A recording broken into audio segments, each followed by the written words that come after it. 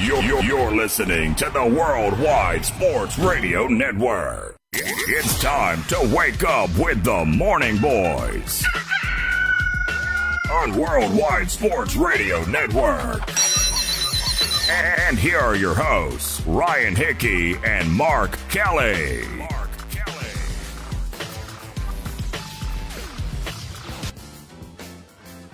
Like that, but a little better than Al Green, I think. What do you think? A little better than Al Green. I think this is the best. Good Tuesday morning and welcome into the Morning Boys. Ryan Hickey, Mark Everett Kelly, Austin Titlebaum with you on this Tuesday morning. Thanks so much for tuning in to the Morning Boys. We're here every Tuesday, Friday, 8 a.m. to 11 a.m. right here on the Worldwide Sports Radio Network. Ton of ways to get involved with the show. You want to tweet us at WWSRN_radio. My personal Twitter, Ryan_Hickey and the number 3. Mark is at CK Magic Sports. You want to give us a call, get involved in the show, 1-877-909-9977. That's 1-877-909-9977. A ton to get to, a lot of NFL reaction. Both Jets and Giants are losers over the weekend. A ton of other NFL action to get to. Another upset in college football. We'll discuss which one-loss team has the best chance of making the playoff. World Series Game 6 is tonight. Justin Verlander, Steven Strasburg, Astros on the brink after winning 3 straight in Washington to have a chance to win at home their second World Series in 3 years. Mark, good morning. How are you? Good morning. How are you? I'm doing okay. How was the weekend? Obviously, a lot going on. You enjoy it? Yeah, it was okay. Just okay. Okay. Freshly shaven, I see. Yeah, freshly shaven. Yeah. What happens is I just didn't feel like doing everything that I normally do in the morning. I mean, even guys, when you get to be my age, you don't just look like this when you get out of bed. Okay.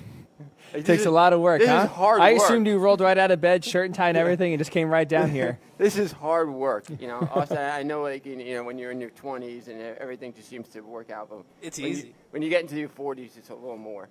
Okay, I was gonna say because me and Austin, probably just rolled out of bed. And I thought, Mark, same thing with you, but yeah, no. So you're saying there's a little get up in the morning, huh? There's a little you have to. You got to prepare when you're 45. Well, hopefully it doesn't take too long. We do have CJ DeSimone, host of the Jets Factor podcast, coming on in about 20 minutes. We'll talk about the Jets' latest loss to the Jaguars, what's in front for the Jets, their future, the remaining halfway of the season still to come. We'll talk about if there's any hope going forward. Is it even, Adam Gase on the hot seat? We'll talk to that. Speaking of Adam Gase, I wanted to kind of get into our first topic here, Mark. Mm-hmm. Talking about 2 NFL head coaches, but I think this also applies to Adam Gase locally here as well, with Matt Nagy and Freddie Kitchens over the weekend. Both in different ways, I feel like struggling and holding their teams back as both the Bears fall to the Chargers at home and then the Browns fall to the Patriots on the road as both now under 500. Definitely disappointing seasons to start so far for both. But quickly, just as a recap here, Matt Nagy in his game against the Chargers, the red zone offense was just absolutely atrocious. They made 5 trips to the red zone, scored 1 touchdown, looked absolutely inept, especially goal-to-goal situations. They looked like they just had no confidence in the offense, and especially Mitchell Trubisky. That showed and reared its ugly head later on in the game as they're driving for a game-winning field goal down by 1. They take a knee to set up a 41-yard field goal for Eddie Pinheiro instead of trying to run the ball a little more, get some extra yardage, and basically make the field goal as close as possible. We'll get to that decision to take a knee in a second. And Freddie Kitchens on the other side in New England, just 2 baffling challenges. And even probably the most ridiculous strategy I've ever seen, intentionally taking a false start on 4th and 11 with the punt unit out there so he can save a timeout in the 4th quarter to then just go for it as Baker Mayfield was sacked and the Browns turned the ball over in downs. But especially with Nagy, we'll start with him for a second, taking those knees, like I said, in field goal range with under a minute left. He basically came out after the game and was basically saying he had no even thought in his mind of running the ball or throwing the ball with about 50 seconds left to try to get a closer field goal than 41 yards. But obviously we know the Bears' kicking situation. Pinheiro missed a field goal earlier in the game that was even closer. I believe it was 33 yards. And it just shows the lack of confidence he has in Mitchell Trubisky, which, again, Mitchell Trubisky deserves a lot of blame because he has not lived up to the billing. And in a year where a lot of people thought he would take the next step after leading to the Bears to the playoffs last year, he has regressed mightily, and it's been very disappointing for him. But at what point, I'll ask you this, Mark, because we can tie this in with Adam Gase here.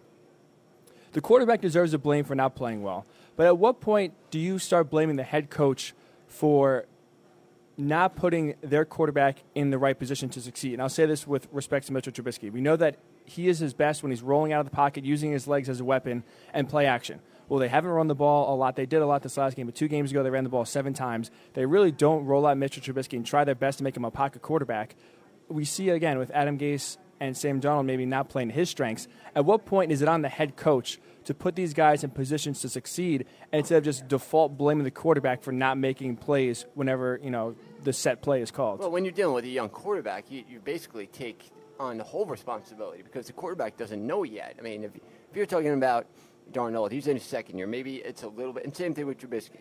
And Trubisky's had a year with Nagy underneath his belt. So there should be that trust that's already developed. I could see between Adam Gase and Darnold how that trust can shake, especially with some of the things that, look, if you're a quarterback, you want to believe that your head coach, your offensive coordinator, your quarterback coach, the offensive line coach, everybody's going to put you in a position where the only thing you have to do is just sit back and read the defense. All the plays that they're calling should be designed around a specific game plan geared toward your strengths, your offensive line strengths, and throwing in individual plays that can, adjusting to what the defense is showing you. Obviously, I mean, I'm making this more simple than it is. Right. But that's what you think as a quarterback going into the game. So when you have a rookie head coach like Freddie Kitchens, who's, by the way, Alabama grad. Oh, really? Yeah. I didn't even realize that. Yeah. He was like with Dabo and those guys. Okay. Because Dabo, realize, Dabo was Yep. on like the 93 or 92 championship team with Gene Stallings. Those are 80s. I could be wrong either way. But yes, he won a national championship with Alabama as a player. Yep. It was 92 and they beat Miami. Well, I think that Kitchens had a lot on his plate coming in, and what, Mayfield doesn't make it any easier with his big mouth. So if you're Mayfield right now, the only thing that you need to do is just go out and play. If you're going to win, you're going to win. There's no need to hype up anything anymore. You're doing enough commercials. You're all over the place. I understood that was part of his the thing that made him so likable to so many people. But when you don't win, it makes you just as much disliked. Rex Ryan was loved in New York when he was saying he wasn't going to kiss Belichick's rings. Right. But as you saw, Belichick won his 300th game on Sunday, and the coach that he's beaten the most in those years is Rex Ryan. He's beaten him 12 times. So ultimately, unless you win, nobody wants to see or hear you do anything. I remember Peyton Manning. One of the things that really endeared me to Peyton Manning was he had this same type of thing that followed him, that he wasn't a winner. He couldn't win the big games, kind of like Kirk Cousins. Okay, and now Verlander's 0-5 in World Series starts, the only pitcher to lose that many as he starts tonight. What are you doing? There's a Yankees fan pumped up about that. Yeah. Anyway, let me know when you're going to do that next time. You got it. I think that when Manning, what made him, like I said, endear himself to me was he started doing these commercials where he was making fun of himself, and it just showed a part of his personality that was very likable. And Manning's a good guy anyway. I had a chance. Him and his brother Eli came into SportsCenter when I worked there, and they did. They had these commercials. They did a commercial of him and Eli walking around. We had just built these brand new studios, and him and Eli like teasing each other. Yep. And their parents were like, "Guys, cut it out," like you do with your brother when you're little. It was really funny. But he did a whole bunch of those type commercials, and that brought down whatever type of dislike anybody had for him. It's just hard to dislike the guy. Plus, Manning wasn't one to come out and open his mouth anyway. With Mayfield, you have a guy that has done zero so far in his pro career. I mean, he didn't even win. When he made it to the college football playoff, they lost. It was a great game to Clemson, but he wound up losing. So I think that you have to win first before you're going to get the people that matter to pay attention to you. You can get the casual fans. You can get the fans that are going to be excited for little things, and like Cleveland fans have been so desperate for so long for anything and anybody with a personality. I mean, the last real good quarterback Cleveland had was Bernie Kosar. Yep. And Tim Couch. Look at all the different quarterbacks they've had. Tim Couch was the last one. Well, him and Kelly Holcomb actually made the playoffs. The last time Cleveland made the playoffs was 2002. Yep. When they lost to Pittsburgh. So there's been they've been bad for so long, and last year there was this big hype created with him, and they were good last year. They came out of nowhere after losing their first 2 games, and Mayfield started that against the Jets on Thursday night, and toward the end of the year they were playing very well. They beat some good teams, and you could see some real continuity. And then Kitchen comes in, and there's this they bring in OBJ, and I think he's. OBJ's got his own issues. Yep. And I think there can be a lot of resentment that builds up when you don't win. Mm-hmm. And then all of a sudden, all these things that don't matter start to matter. Yep. So that's definitely the case with Cleveland. As far as Chicago, and this is what I noticed at the end of the game, and I think it's a little bit depending on who your kicker is, okay? In the Bear game, they got down around the 18-yard line, and they decided to sit on the ball. There was still about 50 seconds left. They could have gotten closer. I think at that point, though, they were so afraid that they were going to turn the ball over like a freak play that they just, only had 1 timeout left, figured, okay, we'll just win the game now. This is close enough. In the Colts-Bronco game, this almost the same exact thing happened, except this was at the 35-yard line. And the Colts had 1st and 10 with about a minute left, and they decided they weren't going to get any further. Now, you're at the 35-yard line. Now, I know you have Vinatieri, but Vinatieri had missed a field goal earlier in the game. And, I'm thinking, geez, this is kind of asking a lot from like a 40-something-year-old kicker to do. And, of course, Vinatieri split it right down the middle like he does. Vinatieri very rarely misses kicks when it matters. I mean, he has missed some, but we're talking about a guy that's won 2 Super Bowls with game-winning kicks. Yep. And not easy ones either. So it's just like ingrained in him. But you have a rookie kicker for Chicago who made a field goal earlier in the year to win a game. And now he gets this put on him, and he hooked it. Yep. And that's a frustrating part, because at least with the Colts, at least they did attempt to run the ball. You're right. I mean, they didn't get anywhere, but they did run, I believe it was 3 times, at least into the line. Right. They didn't take a knee. At least they tried to advance. And that's a frustrating part. It's like, you look at the way the trend in the NFL is with young head coaches, offensive minds. Now, Adam Gase obviously had a head coaching job and has experience, but I guess that makes it, with him, even more frustrating than with Nagy and Kitchens, because he should know already, with his offensive line banged up, that you have to cater to your quarterback strengths and your team strengths, which is what I feel like right now the Bears and the Browns are not doing, their head coaches, for their offenses. Like you said, when Matt Nagy is sitting on the ball, he is telling you right now, even though it's a 41-yard field goal, he has more confidence in his kicker, who already missed a kick earlier in the year. Earlier in the game, you said he had a game-winning field goal in Denver earlier in the year to win them the game, but he has more faith in his young kicker to hit a kick at home with the history that the Bears have of kicking woes, instead of trusting his quarterback to just hand the ball off or trusting his running back not to fumble the ball. I get they're both young. David Montgomery's a rookie, and Mitchell Trubisky's in his 3rd year. But isn't that also on the head coach that he doesn't have, I guess, enough of a game plan or enough scheming sense to put these guys in positions to succeed, and instead he's always thinking of the negative of, oh, man, I hope we don't fumble. Oh, man, if I drop Mitch back right here, I think he's either going to take a sack or a fumble or an interception. Like, there's more good, or there's more bad that happened than good, which is, to me, not the attitude you have to have. And that is partly on the coach, too, of not doing his job to put these guys in the best positions to succeed. Again, Mitchell Trubisky deserves the blame. I'm not trying to just write off and say he's not a faulter. He absolutely is. But I think it's about time, at least in the case of the Bears, to start looking at head coach Matt Nagy,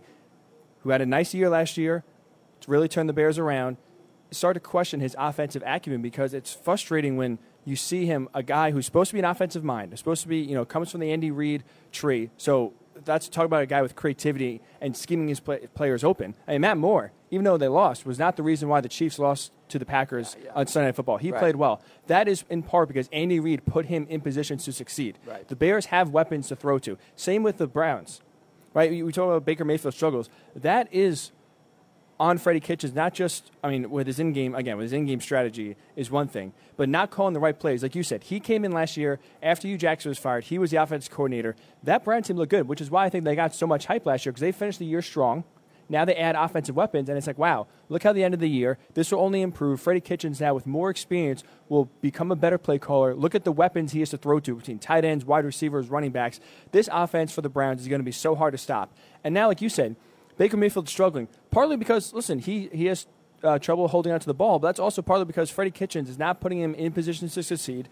They're holding, they're calling these 5- and 7-step dropbacks where their offensive line stinks, They're not giving enough time for the receivers to get open and get down the field, and Baker is either forced to throw the ball away, make a rushed throw, and it's resulting in interceptions, it's resulting in sacks, it's resulting in fumbles, and the Browns offense can't get out of their own way. And now I feel like that's the same thing with the Jets here. They had a great first half when Sam Darnold comes back against the Cowboys. At second half, they score 3 points, hold on for dear life, stop the 2-point conversion. In the fourth quarter, the Cowboys dominated.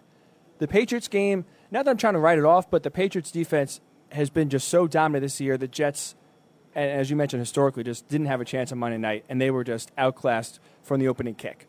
Then you go into Jacksonville this week, and Sam Darnold sacked 8 times, throws 4 interceptions. Again, that's on him partly, but also, what do we talk about when Luke Falk and Trevor Siemian were under center? The offensive line was bad, and they were getting sacked partly because they weren't making the right reads and reading the defense quick enough. Well, now Sam Darnold's getting sacked 8 times. Again, that's on the offensive line, but it's also on Adam Gase for not calling the right plays to get the ball out of Darnold's hands quick enough. Get the ball right and just get it in space and just have his playmakers make plays. Instead, he's calling these long dropbacks again.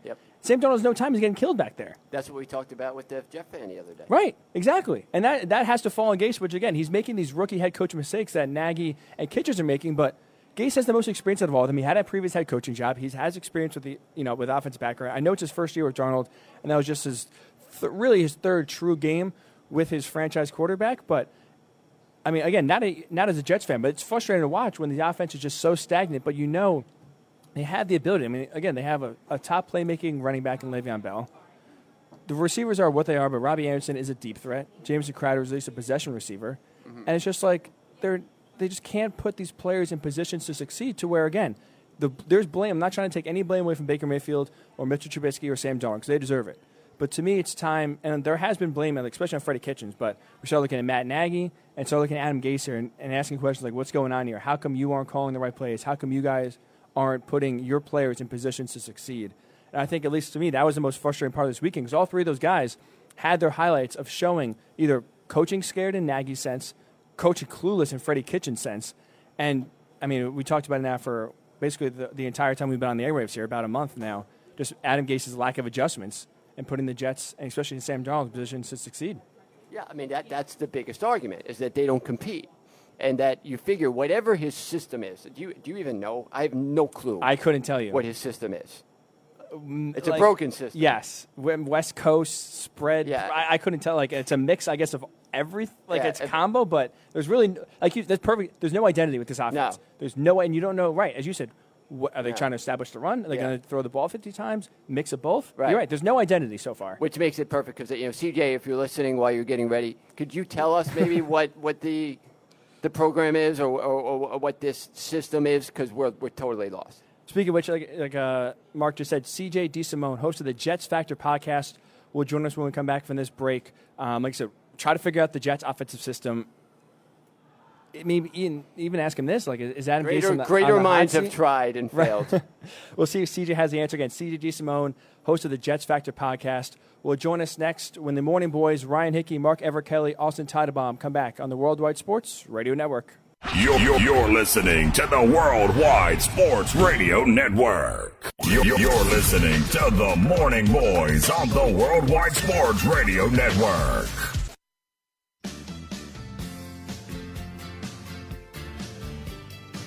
That's me in the corner. You have to do that for Friday. Yes, if you missed it, the Morning Boys here, Ryan Hickey, Mark Everett Kelly, Austin Teidebaum.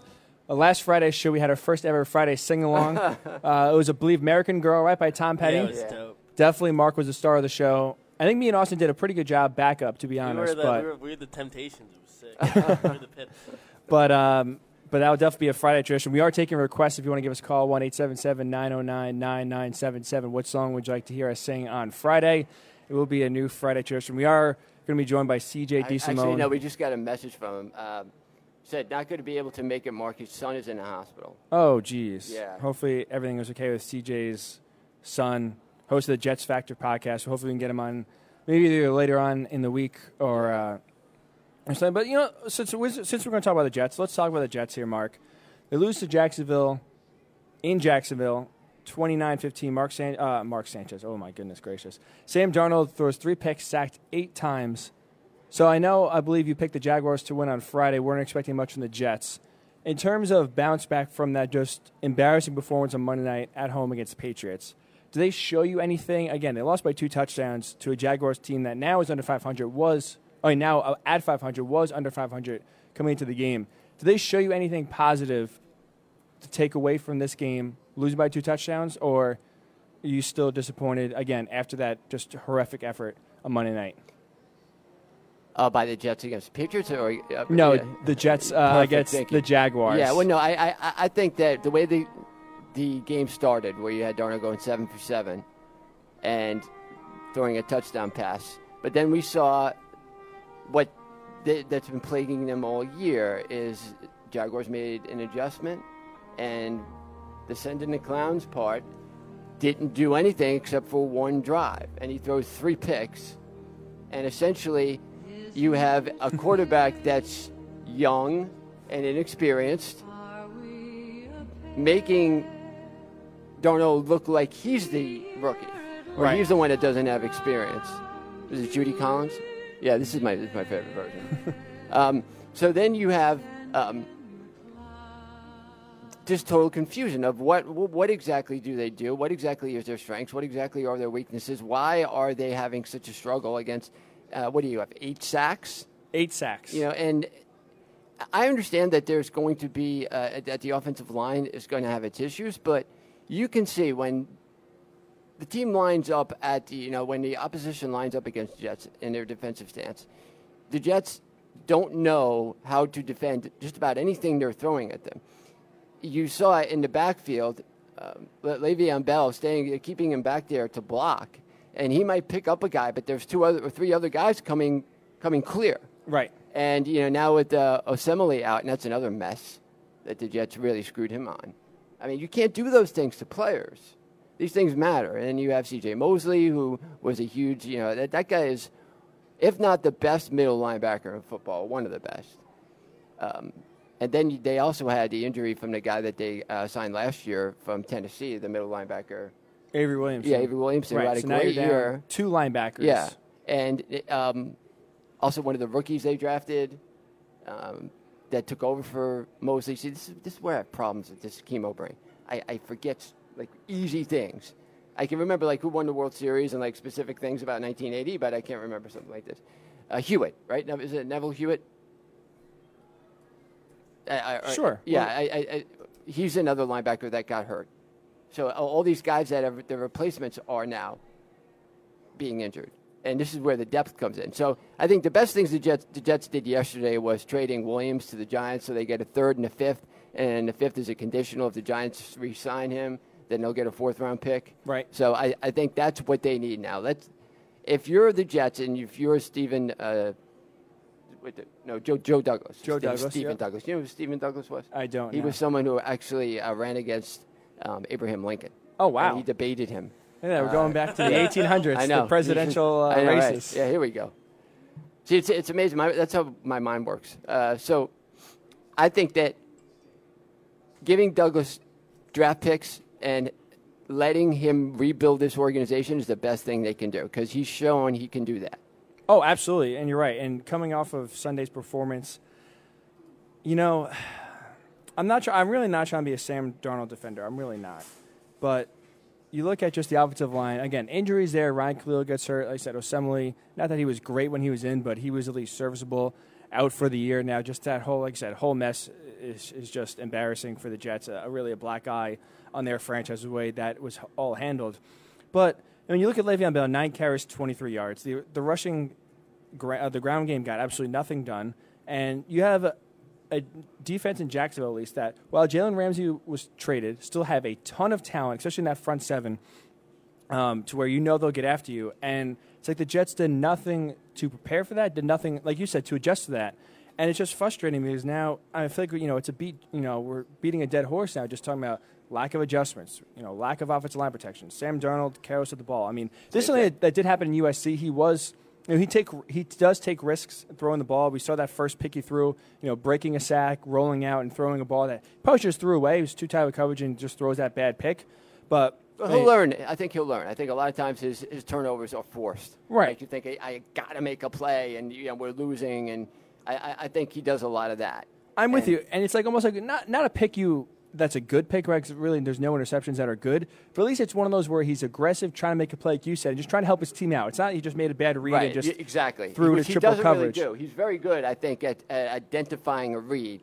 He has that slight hesitation where he doesn't trust himself yet to make the natural aggressive move that he's seeing. Like he doesn't trust his body to do that. I heard one of the other commentators talking about that too. I think it was Steve Young, actually. Steve Young saying that he's watched him and he's making the reads with his mind. It's just that because he's either constantly under pressure, that the ability to throw the ball to the right place because he's on his back feet, or that part of it he hasn't adjusted to yet. Right, when that's the case, that's you take it as a positive in the sense that there's a ton of room for growth. And there is potential there where, he is seeing the right things. It's just his offensive line, unfortunately, is not giving him the time. The running game is giving the defense no worries at all, where they can just tee off and prepare for the pass. And like you said, when there was the aggressive plays, at least he's trying to make a play. And like I said, being a young quarterback in his second full year starting, those are chances that you can make to improve on, learn from, and at least be better on once the season and once his career goes on. So here's the stat, about the Jets' offensive line. So far, the Jets have rushed for 447 yards, and they've lost 216 yards through sacks.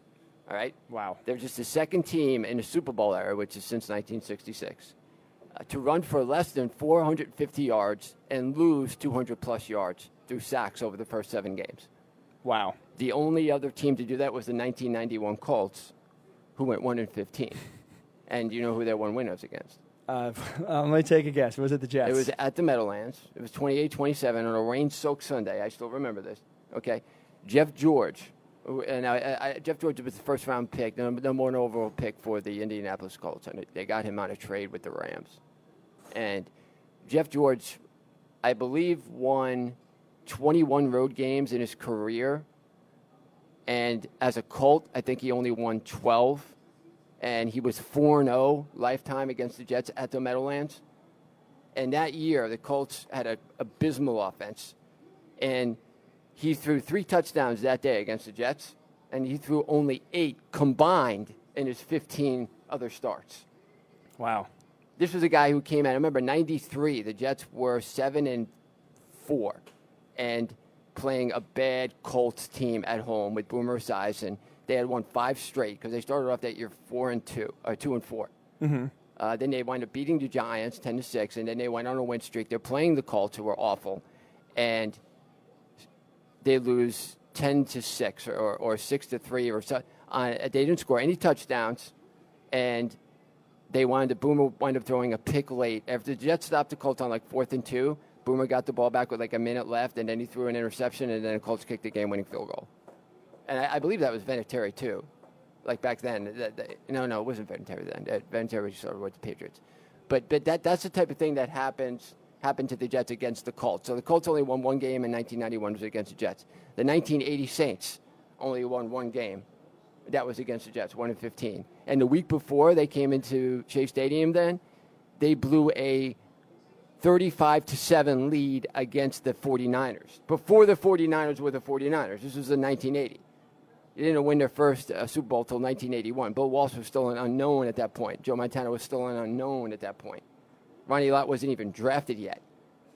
And I think at the time that was the biggest comeback in NFL history, 28 points.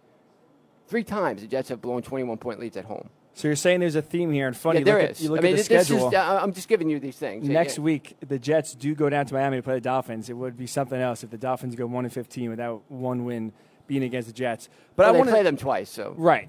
But at least talking about at least next week, the immediate future, talking about teams only having 1 win being against the Jets. Well, the Dolphins have that chance to get their 1 win this year at home against the Jets. But how about this?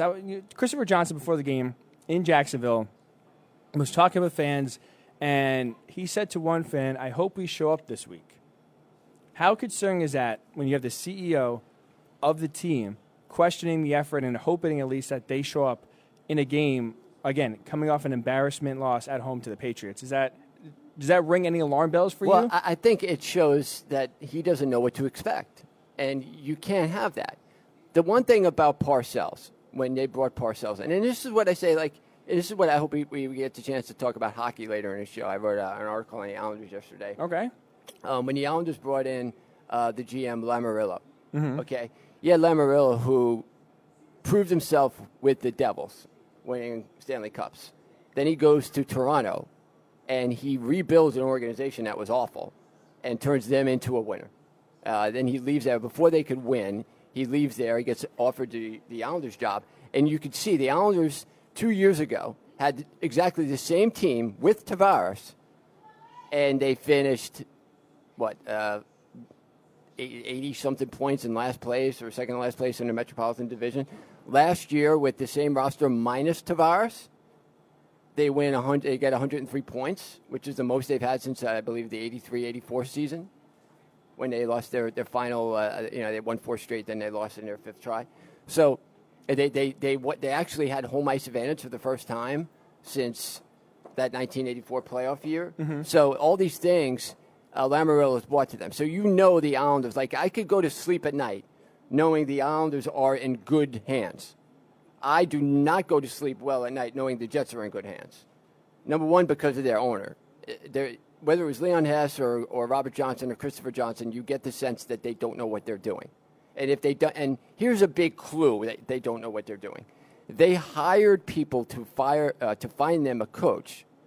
The guys that they hired were NFL executives. There's a combination of the two that have been around for a long time. I could find their names. Their names are very recognizable. One of them actually was the guy that built the Packers organization as the GM. So they hire these two guys to find them the next coach, and they find them Todd Bowles.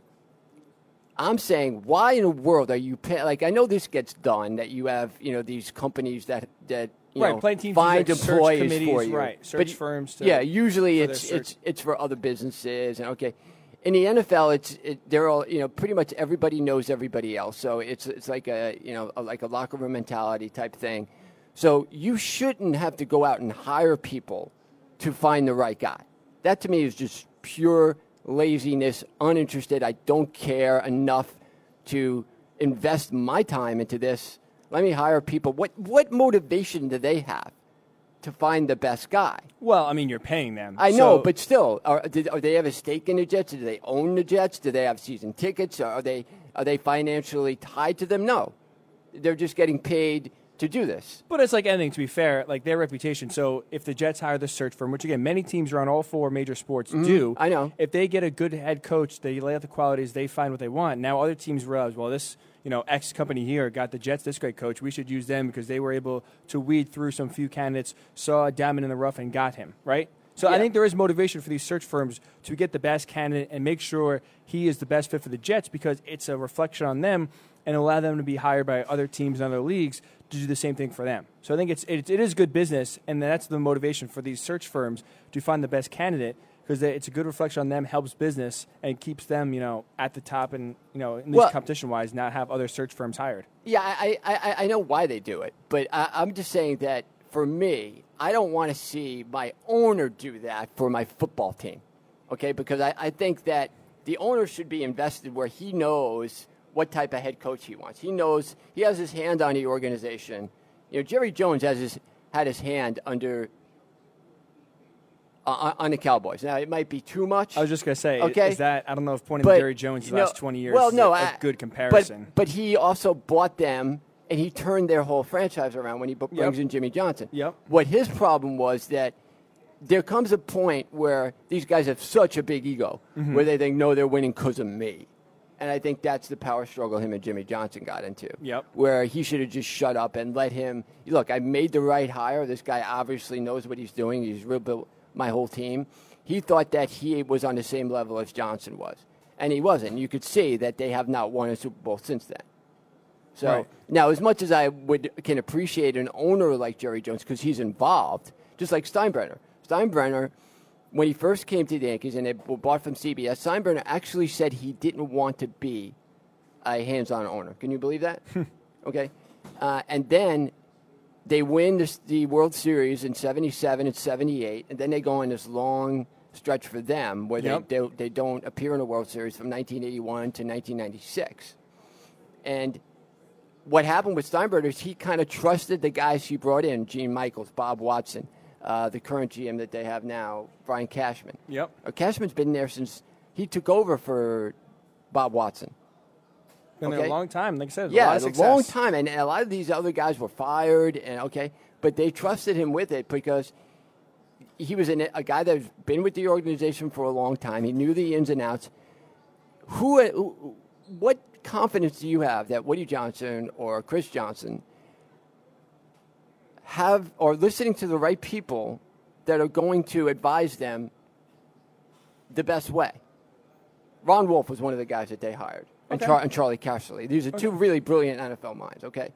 But do I want my owner going out and saying someone who's not involved in our organization to find us the next head coach? I don't. I'm just saying for me. I understand why they do it, but I want my owner to be like, look, I am going to do my all the money that I have, all the money that I charge these fans for season tickets. Yep. That I've wasted, last 50 years for people at Shea Stadium and then the Meadowlands and now this new stadium that have not had. We've never hosted an AFC Championship game. We've only won 2 divisions. We need to change what we're doing. What is the one thing we can point to that has given us success? Oh, we hired Bill Parcells. Like there was Bill Cowher out there. That he'd be a great guy to bring in and say, look, I have no idea what I'm doing. The organization is yours. Build it like you did Pittsburgh. Okay, now he had other guys like Donahue was his GM, and there were other guys that understood the Steelers system, which was how to draft specific. I mean, Steelers always draft like linebacker after linebacker. They lose guys constantly. In the 90s, they always lost guys to free agency, but there would be another guy right there because they knew what they were doing. So the Jets don't do that. They have no idea how to draft, what they're drafting. They've drafted all these defensive guys, this defensive line that they're supposed to have. You look at all the draft picks they've spent on a defensive line. Even Quinnen Williams, who was probably people have said the best player in the draft, defensive player. Yep. He has made zero impact. Leonard Williams, another guy that fell to them, supposedly fell out of the heavens to the 6th pick. Yep. And now he gets traded. Sheldon Richardson, Muhammad Wilkerson, Quentin Copels. Okay, right. These guys are Darren Lee. You cannot miss year after year after year after year. The second-round picks are even more of a joke than the first-round picks. Christian Hackenberg, going back to. Right. The guys they drafted in the 90s, Kellen Clements, and some of these guys you've never heard of. Well, the reason why you've never heard of them is because they never did anything. Right. All right. So you have to draft better, and you have to know that the person you're entrusting this to knows what he's doing. How do you know what he's doing? He has a track record that he can point to. I got like Ozzie Newsome for Baltimore. He rebuilt that organization. I helped rebuild that organization when he came over from Cleveland. Well, actually, I think he just stayed in a role because he was with Cleveland and when they moved to Baltimore. Okay, so that's how you start. So who do I go after now if I'm a Giant? Certainly not Adam Gase, who's proven to do nothing but lose. He made the playoffs, big deal. 9-7 or 10-6, big deal. They lost the first game, and they were getting worse. Yep. During his tenure, and there was no. Tannehill was a guy that you would look at and say, maybe more was expected out of Tannehill than what was expected out of Darno at that time. But then Tannehill kind of became a guy you sort of forgot about because he had no idea what kind of system or what kind of thing he was going to run, and then he had injuries that got in the way. And now you have the same case with Darno. Now, I mean, he couldn't control what happened with the mono. The mono, but I think that they're all clamoring for. We need an identity. We need a system that is going to be proven. Guys that we trust. If your players trust you, they'll do anything for you. You saw the guys like, I remember Leon Johnson was a guy that just drafted in '97, and you could see Parcells talking to him at training camp. You're not at Wake Forest. You're not playing Wake Forest now. These guys are coming in this league. The players trust you. Right. They know you've won. They can put the fact in, look, if I do what this guy's telling me, I'm going to be successful. You don't have that with these players in Adam Gase. You take a guy like Le'Veon Bell, who was a dynamic running back. They spent all this money off him, and he's not even being utilized. Yeah, I agree with you. I'm going to try to attempt to not speak out of both sides of my mouth here because it might sound like it, but I'm going to agree and disagree with you. I agree with you when we were talking about Christopher Johnson's comments here, right? Talking about, I hope they show up. I hope they're ready to play. That is, right, a direct indictment on the head coach for not having his players ready. And like you said, not having his players believing. So if they believed in it, if they believed the offensive system, if they believe this team is still a good team despite their record, just have had a few bad breaks go their way, they would come out, play as hard as they can. They would not get embarrassed on Monday night against the Patriots. They would not seemingly sleepwalk through the Jaguars game, especially after getting off to a hot start and going up 7-0. Things are looking pretty good. Okay, here we go. And they don't. And that's, like you said, I think it's a direct indictment on Adam Gase not having his players ready, not having his players believing in him to where they'll do anything for him. They'll run through a wall. And despite the record, they'll block all the outside noise out and just play as hard as they can. We have not seen that this year. But this is where, so in terms of the Jets going forward, having identity, having a direction, I am both intrigued that there's hope, but I'm also very scared of how they got here, right? Because Adam Gase is hired. Mike Maccagnan, like you said, they have the search firm. Mike Maccagnan is the general manager. He hires Adam Gase.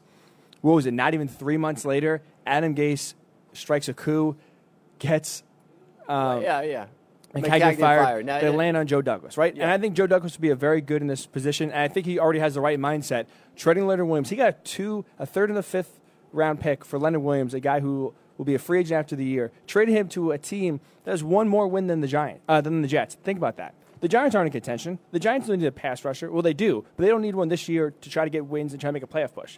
He got 2 draft picks for a guy that they were not going to re-sign and basically let walk at the end of the year that, at least it sounds like, there was not much interest in from the rest of the league. Mm-hmm. So he was able to swindle the Giants in that move for draft picks, and I think this is a guy, at least, that if he knows how, or he does know how, the success in the NFL works. It's through the draft. Look at teams like the Colts. Exactly. The Colts have drafted well those last 3 years under Chris Ballard. Yep. Look at the position they're in. They get injuries. Guys slide in. Like you said, with the Steelers. Right. There's so many teams that you could point to that have great depth because they draft well. It's not about free agency and hitting home runs, signing big guys. Right. It's about... That's a mistake. Yes, People absolutely. who do that actually destroy their organization. Right. You cannot spend a lot of money on big-time free agents that are going to kill your salary cap and basically lessen the ability you have to bring in guys in the draft that you can keep. Develop your own players so you can keep them. Right, exactly. Free agency is the way not to go in the NFL. It's only really used for if you are 1 or 2 pieces away, that's when you break the bank to bring in someone. You can't build a team through free agency. It just doesn't work. You can't. And the only maybe one guy that you would do that with is a quarterback. Right. Because that can be a rare thing to find. Right, exactly. Right? Like what the Vikings did. Yep,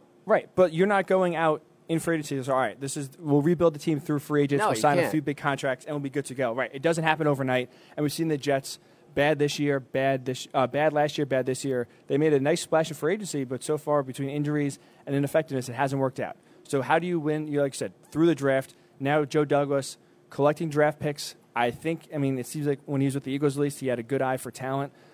He couldn't be any worse than Mike Maccagnan, like you said, with Leonard Williams traded. There is 0 players on this team from the 2015 draft class.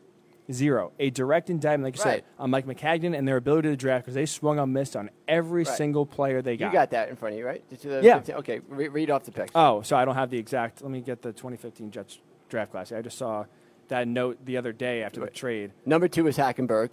Number 1 was Williams. I believe the third was a linebacker that this is where my brain freezes up. Yeah, okay. you got it right here. Yeah. Sorry. So the Jets 2015 draft class, as you said, Leonard Williams was the number 6 overall pick, traded away 2016, I believe, right? to the Giants. Yes. Yeah, okay. Devin Smith, their second-round pick out of Ohio State, often injured, was there for 3 years. Nothing. Lorenzo Malden, I'll be honest, I've never heard of him. He was a linebacker. 2 years. He's played a couple of years, made a couple starts. They cut him actually beginning of last year. Yep. So Bryce Petty now, we're in the 4th round. They've had a 1 draft pick per round. Bryce Petty, supposed to be possibly the answer, never really got his chance. Couldn't even really beat out Christian Hackenberg, it seemed like, for a while. 2 years, done. Jarvis Harrison didn't even suit up in a game in the 5th round, and the 7th rounder, Deion Simon, was there for 1 year. Yeah, defensive lineman. So 6 picks the Jets had in 2015, they are all gone. And like you said, most of these guys aren't even in the league. That was their first draft of Maccagnan. Okay, and now what got the guy before him fired was their 2014 draft. Now, you want a good laugh, read off that one. Give me 1 second here. I'm sorry. Oh, I thought you were But- at Pro Football Reference. I had that. I did. I just exited out. But you said, right. So this is where, so as I bring this up in here in a quick second, this is where I get both encouraged and nervous because the Jets with Joe Douglas, I really do think are in good hands. I think he is the type of guy that realizes you have to build through the draft. I think he has a good eye for talent. I think he can really bring some real players in here in the next few years and build the Jets from the ground up. What I'm nervous about is how they got to Joe Douglas, right? They didn't go after last year, look at their organization, look at their head coach, look at their GM, fire everyone, clean house, and start over. No. They trusted their GM. They're going to give him one more year, Mike Maccagnan. They said, although they brought a search firm, they also said, we will let you pick the next head coach. Right? I know. Which you would think would tie Adam Gase's success to Mike Maccagnan. They would be locked together, and Maccagnan would have at least 1 or 2 more years to show what he has, right. Try to get some good draft picks and get going. And there is that hope that you learn through your mistakes. Right. Obviously, the mistake he made, because when he came in 2015, he had the draft, but he also had a boatload of money to use under the salary cap.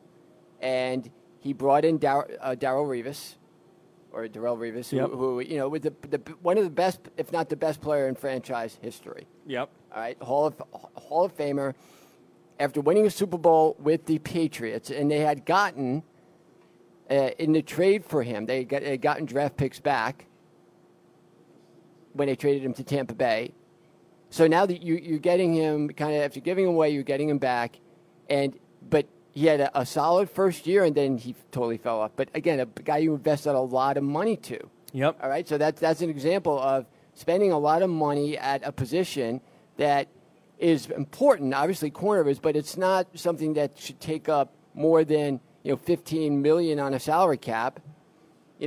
And just throwing money at bad players or having bad contracts that really hold down your team in the long term, and especially in the short term when Darrelle Revis, like you said, the second stint doesn't really work out. Mm-hmm. That's when you both hamstring your team short term and long term. Right. They brought in Fitzpatrick to be a backup.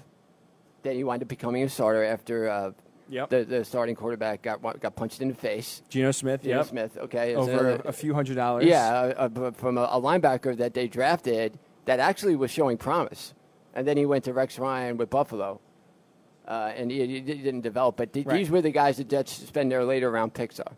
Right. Okay. Now, if you look at the draft that Parcells was there, okay, Parcells did not have a first round draft pick in '98 or '99.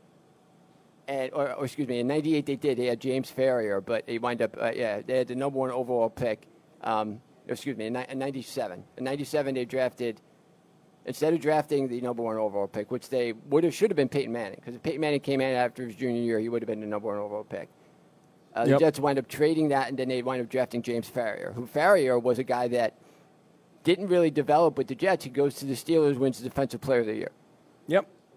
Yeah, you're right. It's the Jets have had struggles drafting up and down their entire franchise history. Like I said, it set them back, and it has. Mike Maccagnan has set them back for years. And even you look, just going back to the last point I'm trying to make here, Mike Maccagnan, not only do you let him pick the head coach, you let him go through the draft process, draft players, sign free agents, only to realize, have Adam Gase be like, I don't really like this guy, I don't like his philosophy, we're not meshing, get him out.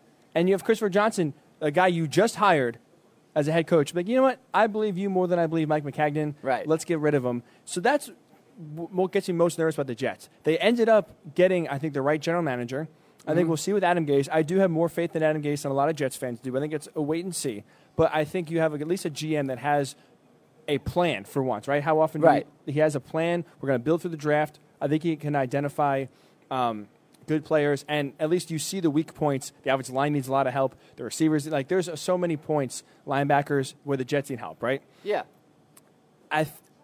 So I like the addition of Douglas. It's just it gets me worried about how they got there, right? It's almost like just because the result is correct doesn't mean the process how you got there is correct. Right. And to me, that's where the dysfunction of the Jets still remains all these years later. And it gives me pause of really thinking that this team can actually be a legitimate contender, be a legitimate model franchise, because you have your general manager basically being there, getting fired and then hiring a new guy, although he's the right guy. You have your owner now coming out and basically being like, I don't know if I'll show up this week. A direct correlation with the head coach and having his players ready to play. So there's just a lot of question marks and just a lot of dysfunction through the Jets, even though there are signs to be excited for.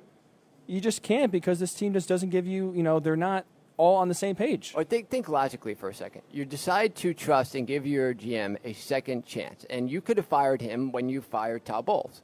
But they don't. They say, okay, we have salary cap money available. We're going to let this guy have a second chance to rebuild the organization. And after they let him, and he brings in, he didn't miss on Mosley. Mosley just got hurt. I don't think. Right, that is bad luck, but you're right. Debating on whether or not that much money should be on a running back, which we could see running backs are pretty much a dime a dozen. Yep. Okay, and especially coming off a year off. It's unprecedented. We've never seen in the NFL a guy sit out a year, and we don't know how he's going to play the year after. I know Ricky Williams sat out and he came, but he was a little bit older. Okay? Right. This is a guy that led the NFL in yards from scrimmage. Okay, and was a consistent game-breaking runner with the Steelers. So you bring him in. You spend a lot of money on a running back with no offensive line. You don't invest in the offensive line. And then you let the GM, who you're giving a second chance, run a draft that's vitally important. So they had the third pick, and a lot was discussed. Should they trade down? Because they had the Raiders I believe the Raiders had 3 first-round picks. Yep. You had a bunch of teams that had 2 first-round picks. Even the Giants, the Giants had 2 first-round picks. They could have swapped picks with the Giants, gotten their 18th overall pick, gotten a second and a third, set themselves up where they had 2, 3 more draft picks in the early rounds, which was a deep draft for offensive linemen. Yep. They don't do that. They decide, okay, no, we want this one guy. We want Quinnen Williams. He's going to be a difference maker. And you see, when you have holes everywhere, bringing in one guy to a system that nobody knows. I mean, obviously Greg Williams is a little better on defense, so you feel a little more comfortable. But overall, the organization is still very, there's not a lot of confidence in the head coach. And that's what kind of trickles down. If you have a head coach that, the buck stops here, like a Harbaugh, like a Belichick, like a Parcells, like a Brian Billick with Baltimore, or to a lesser extent McCarthy with the Packers, guys that consistently have won. You see that they're the ones that are going to take the hit. So everyone under them, Bill Walsh. Bill Walsh would purposely bitch out George Seifert, who was his defensive coordinator at the time, just because he wanted to show his players. Mike Holmgren was another guy. He would just yell at them just because he wanted to show his players who was in charge. Yeah, absolutely. And the players would be like, geez, if he could yell at this guy, he's really going to yell at me. Right, and that's exactly what Bill Belichick does with Tom Brady. And that's how the Patriot way is formed. Like you said, wow, if Tom Brady, this guy's been so successful his entire career, 6 rings, if he's getting scolded out in practice, in film session, I can get yelled at. And right, that's what that's where you hear the Patriot way and how that's founded for, and why so many players are strict to it. Right, because everyone is held accountable, and names and egos are checked at the door. Right, and so here's more example of the Jets' inability to draft. All right. Now we're going back to 2013 when they traded Revis. They got a first-round pick. Turns into a guy, D. Milliner, who was from Alabama. He figured comes from a winning organization. He's out of the NFL now. Sheldon Richardson was another first-round pick that year. He's no longer with the team. Yep. Geno Smith, the second-round pick, who had the start of his senior year at West Virginia was very good. Had a very good junior year, but the second half of his senior year was a mess. He was like the Heisman frontrunner. I remember the first 5 games he had, he was lighting up the world, throwing for 500 yards a game. Right, He was the darling of college football for the first month and a half, and like you said, fell off. Then they have offensive. Decided to go offensive line first round. Brian Winters, still with the team, but has not established himself at all. Oday Abushu, which is a tackle, has been on the practice squad forever, nothing. William Campbell and Tommy Bohannon. Bohannon actually was a fullback who started a couple games. Not a bad player, but for a 6th-round pick, wasn't that bad. Okay, the year before you have Quentin Coples number 1, Stephen Hill number 2, which was a guy like the guy they drafted from Ohio State in 2015. Devin Smith was a speed guy, couldn't catch the ball. 2nd-round pick. Demario Davis, linebacker, wound up being pretty good, doesn't stay with the organization. This is 2012. Yep. Josh Bush, Terrence Ganaway, Robert Griffin, Antonio Allen actually wasn't bad, the 7th-round pick in 2012. He actually scored a touchdown off a pick 6 from Brady. All right. But to your point, right, this the is where Jets they're have missing. not had a successful history of drafting players. No. And like you said, you hope that at least Joe Douglas can reverse that course and actually hit on some of these guys. Like you said, I mean, we can go back year after year after year. Right. We can highlight guys, and maybe one that's had success with the Jets has just a decent overall. NFL career and is signed with another team outside of them. You're right. Rarely do any of these guys live out their full rookie contracts. Right. And rarely do these guys, after being released by the Jets, sign somewhere else and have success. There is very few guys, like I said, we can point to that have success elsewhere or success in general in the NFL. Like I said, it's a direct indictment on the Jets. They're general managers of the past, and there's their whole organizational they were talking about structure of having success in the draft. Depending who you hear from. People said that Jamal Adams was being offered. Why in the world? Okay. You tried this already with Calvin Pryor in 2014. It was supposed to be the next safety, the next game-breaking safety that they draft. They gave up on him, traded him to Cleveland. He's not in the NFL anymore. Jason Morrow, second-round pick, not in the NFL anymore. Dexter McCougal, third-round pick, not in the NFL anymore. So you have Adams and Marcus May, the two guys you're supposed to rebuild your defense around. These are the guys you got to keep. Adams, he looks so despondent after a loss. He looks like he's going to kill himself. Like, that's the kind of players you want. Right. All right? You don't trade him. This is a guy you build your team around. Yep. And if I'm the owner, I bring him in, and I say, okay, you're going to be part of this decision now because this is your team, your defense. We want to hear from you as far as what you see.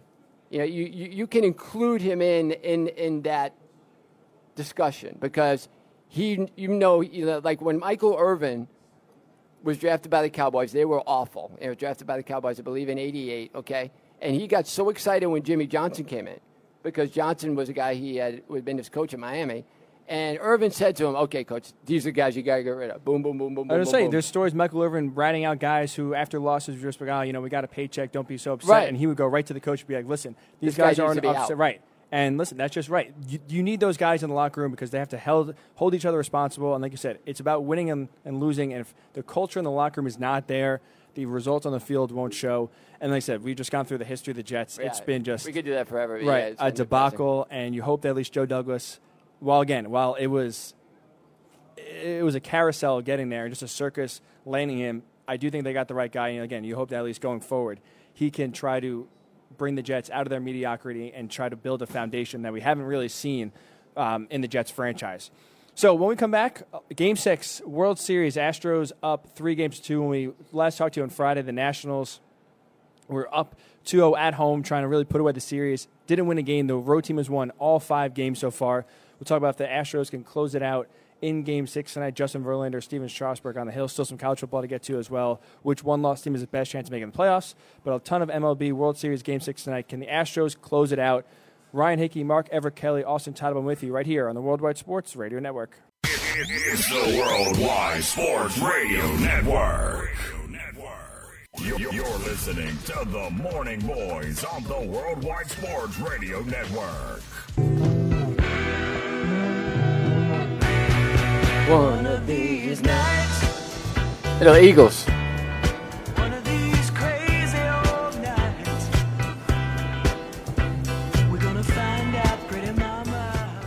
We are back, the Morning Boys here. Sorry about that. Your boy here hit the wrong button on the power strip and took down the whole network single-handedly. So that's a first in the Worldwide Sports Radio Network history. But we are back. Ryan Hickey, Mark Everett Kelly, Austin Tottenham with you till 11 every Tuesday and Friday morning, 8 a.m. to 11 a.m.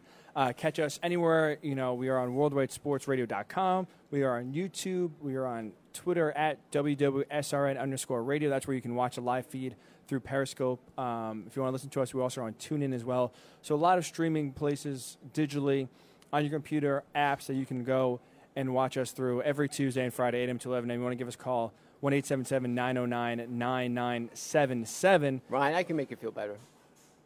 I can make you feel What's better. that, Mark? At my time at ESPN, I told you guys there was a moment where I almost entirely brought the whole network down. Yes, Digger. Yeah. It's scooted a lot of screaming by Digger Phelps towards one Mark Everett Kelly over here. We got a couple minutes. I just want to explain a story. So it was my first year there, and I was hired in October 1999 to be a college basketball researcher.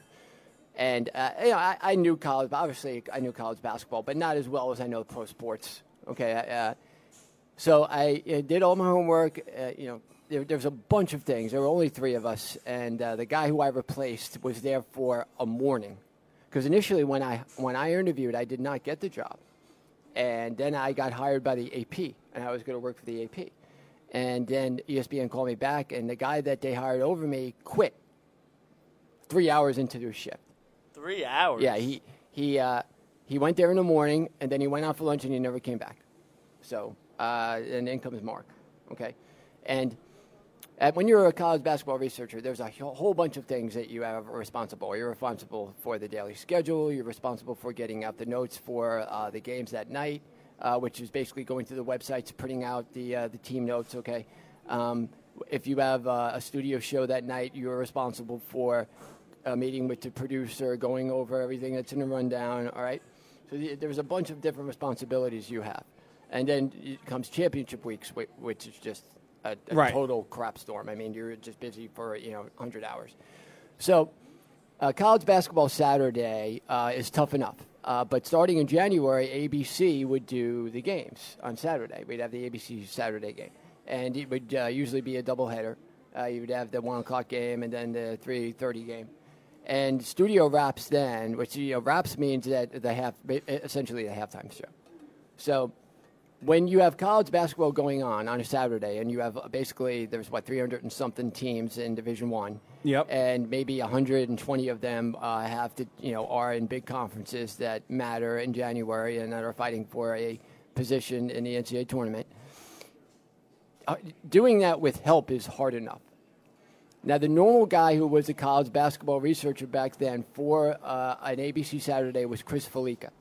Now, okay. For those of you who know College Game Day, Chris Felica is the College Game Day researcher, the Bear, who basically is one of the strongest sports minds in the world. I mean, this guy's brilliant, okay? Yep. And everyone now knows how brilliant he is. And he gives Herb Street, Chris Fowler when he was there. I mean, he writes so many of the things that are involved in the show. And he knows college football inside and out. He knows college basketball the same way. He knows horse racing. And so he was the guy that was entrusted to that because he had done that. He had been there, I think, for 5 years at that point. This was 99. I think he started in 95. Yep. Okay.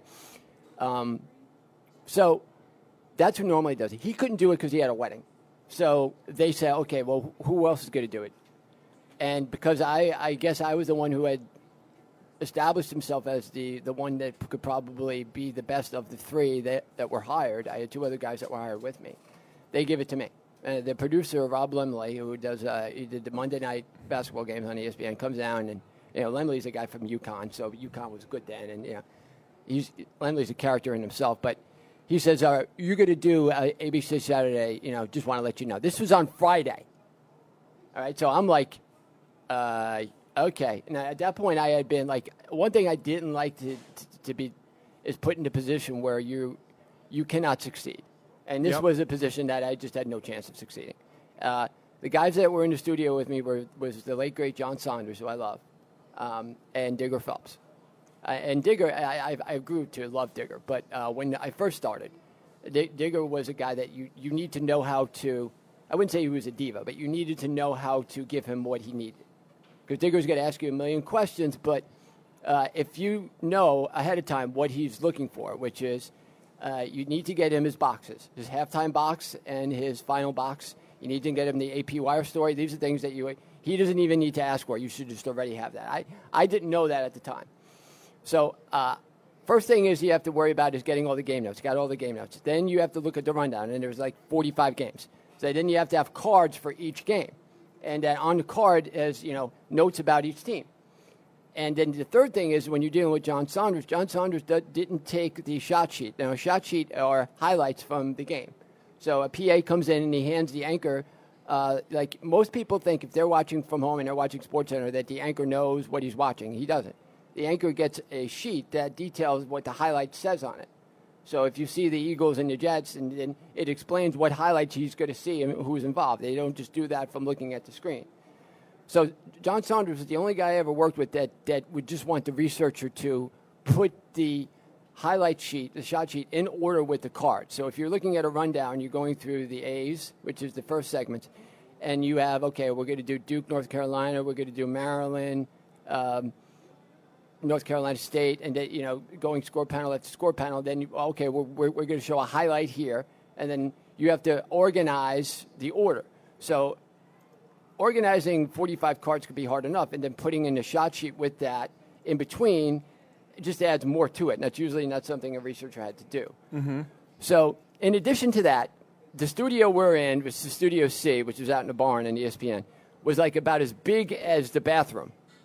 I mean, it's so small, and it's freezing. And Digger had friends there. So the friends are staying in the area I'm in, and because there's not much room, I'm putting stuff on the ground. I'm putting the, things that kind of to try and organize in there, stepping on the sheets, they're, ripping the. So that's a mess themselves. And then as I'm trying to organize the games and write down the stats to give to Saunders, because the first segment is, and you got to have stuff written on a card because that's what Saunders are going to go by. So you got to have that taken care of. So I'm trying to put that together, and then I have Digger. What's Eduardo Najera, played for Oklahoma at the time? What's he doing? What's this guy doing? And you have to stop and take a moment to look and tell him something. Otherwise, he's going to get ticked. But that's not really your first concern. The first concern is we're going live in about a minute and a half, and I got to run out there and give John Saunders everything in order. And then you have the producer yelling in your ear about, okay, we're going to change this, and we're going to show a graphic here. Mark, you need to build this graphic. So then you got to go into the system and build the graphic. I was so overwhelmed. It was ridiculous. So what happened was the show was just a mess, absolute mess. I didn't do anything really right. The only thing I managed to do right was get Saunders his cards. I didn't help Digger at all. He was so angry at me. And you could see the steam kind of rising off his head as the show went on. So after the show ended, just like I'm so like overwhelmed, and at this point I'm so dejected. So after the show ends, so I go home. Then the next day I come back, and Digger's doing the Monday night wraps. This is 2 days later because we had off Sunday. So we come in Monday. Digger's doing the Monday night wraps with Brian Kenny. Yep. And he calls me over before. As soon as I get down to the studio, he calls me over and he goes, "Mark, come here." And so I go and I stand, and he goes, "No, right here." And I just stand right in front of him. And he proceeded to rip me apart like I've never been ripped apart in my life.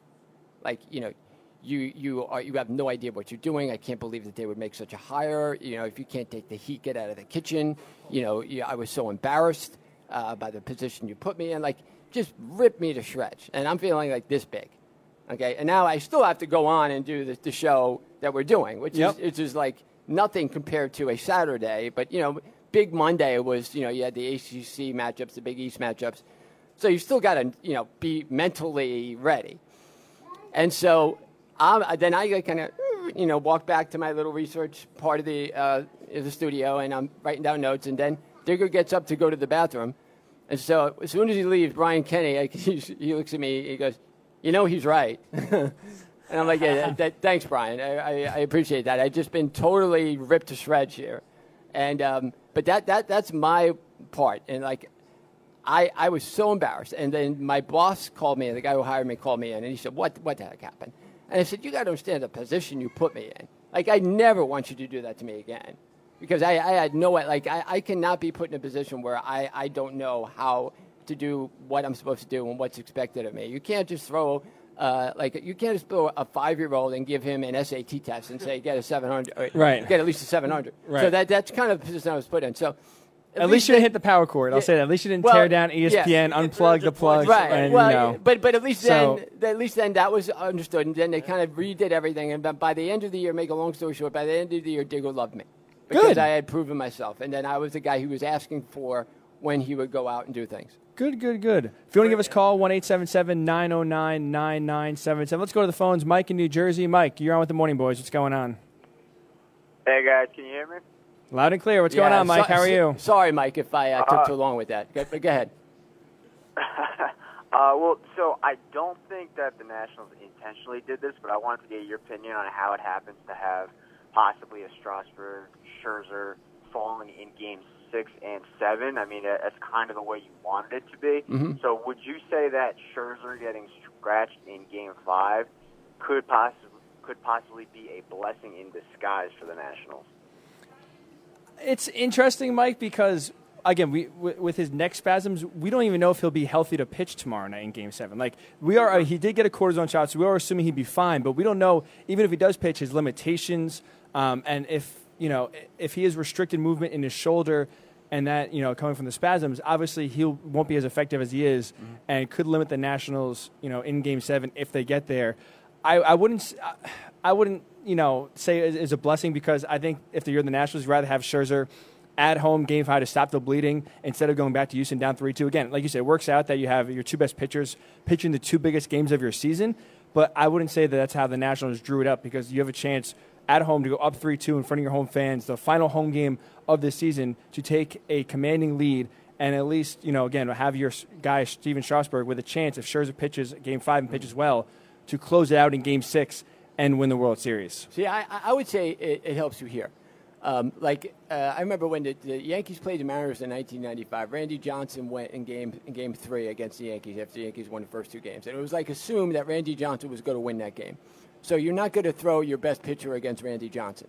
So you have Garrett Cole going in Game 5. Not that you assume that they're going to win Game 5. But what it actually sets up is that instead of Scherzer kind of being a ace against ace, and there being no kind of advantage for the Nationals, if he goes Game 7 now, with your Strasburg Game 6, and now him in Game 7 against someone that who's the guy Greinke, okay? If he goes against Greinke, that there is a clear advantage for the Nationals.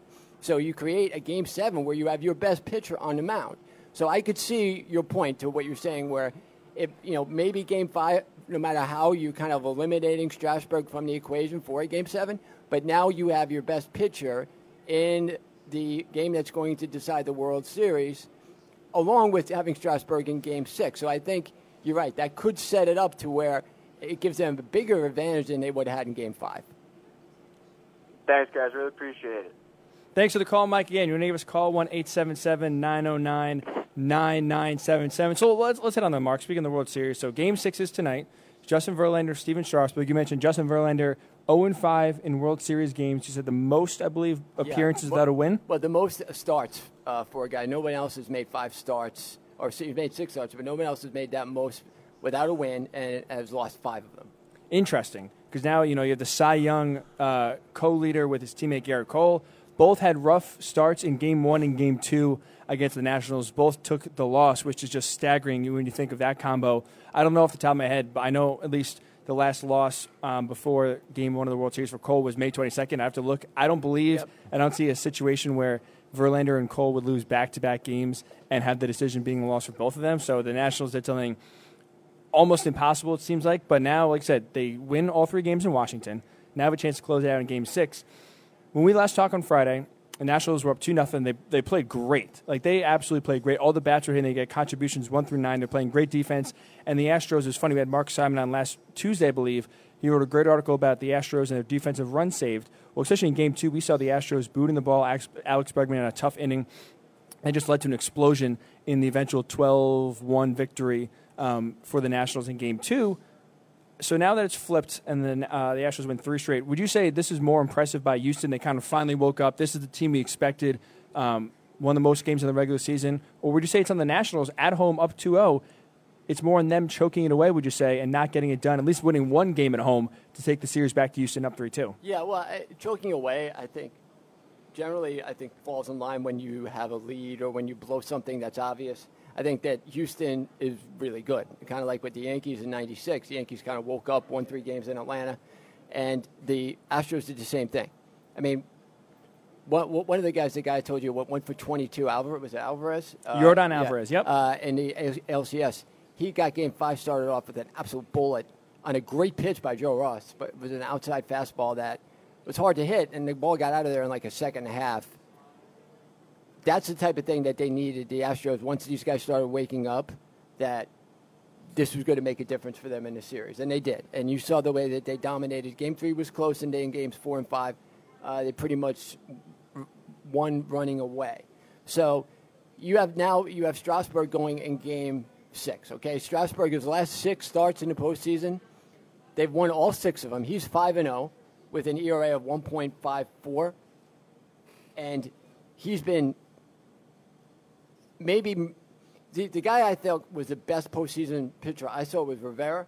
Okay. Now, Rivera did blow, obviously, you think losing Game 7 against Arizona. Yep. He blew a couple of saves against the Red Sox in the 2004 ALCS where Yep. they blew a 3-0 lead. So that kind of maybe put a little dent in that. But up until that point, he was absolutely lights out when the Yankees won 96 as a setup guy. Yep. 98, 99, and 2000. Rivera was a guy that would most of the time go 2 innings and end the game for you. So Strasburg is kind of like that, where he's been so great in the postseason. He's given you that type of aura that when he starts or when he's in a game, like Bumgarner did with the Giants a couple years ago, that you feel really good that he's going to come in and get the job done. So I could see him doing the job tonight against the guy Verlander, who has shown at times that he'll have a weak inning, and that weak inning will be enough to lose the game. You're right. I mean, game 2, look, it was 2-2. Kurt Suzuki hits a solo home run to get the inning going in that eventual explosion where, the Nats poured on in their 12-1 win. Like I said, it all started with just a Kurt Suzuki home run.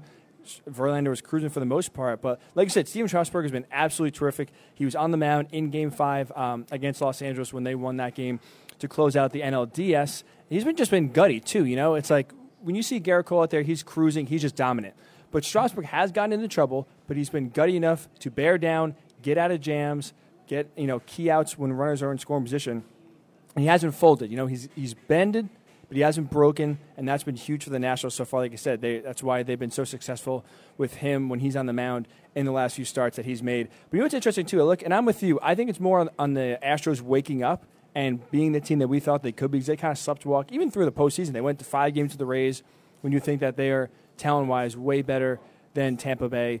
They go to 6 games against the Yankees and really, again, struggle in that series with the bats. Now they finally explode. And look on the other side what the pitching is doing of the Astros. The Nationals game 1 and 2 combined for 17 runs on 23 hits. Mm-hmm. The last 3 games 3 through 5, they scored a total of 3 runs, 17 hits.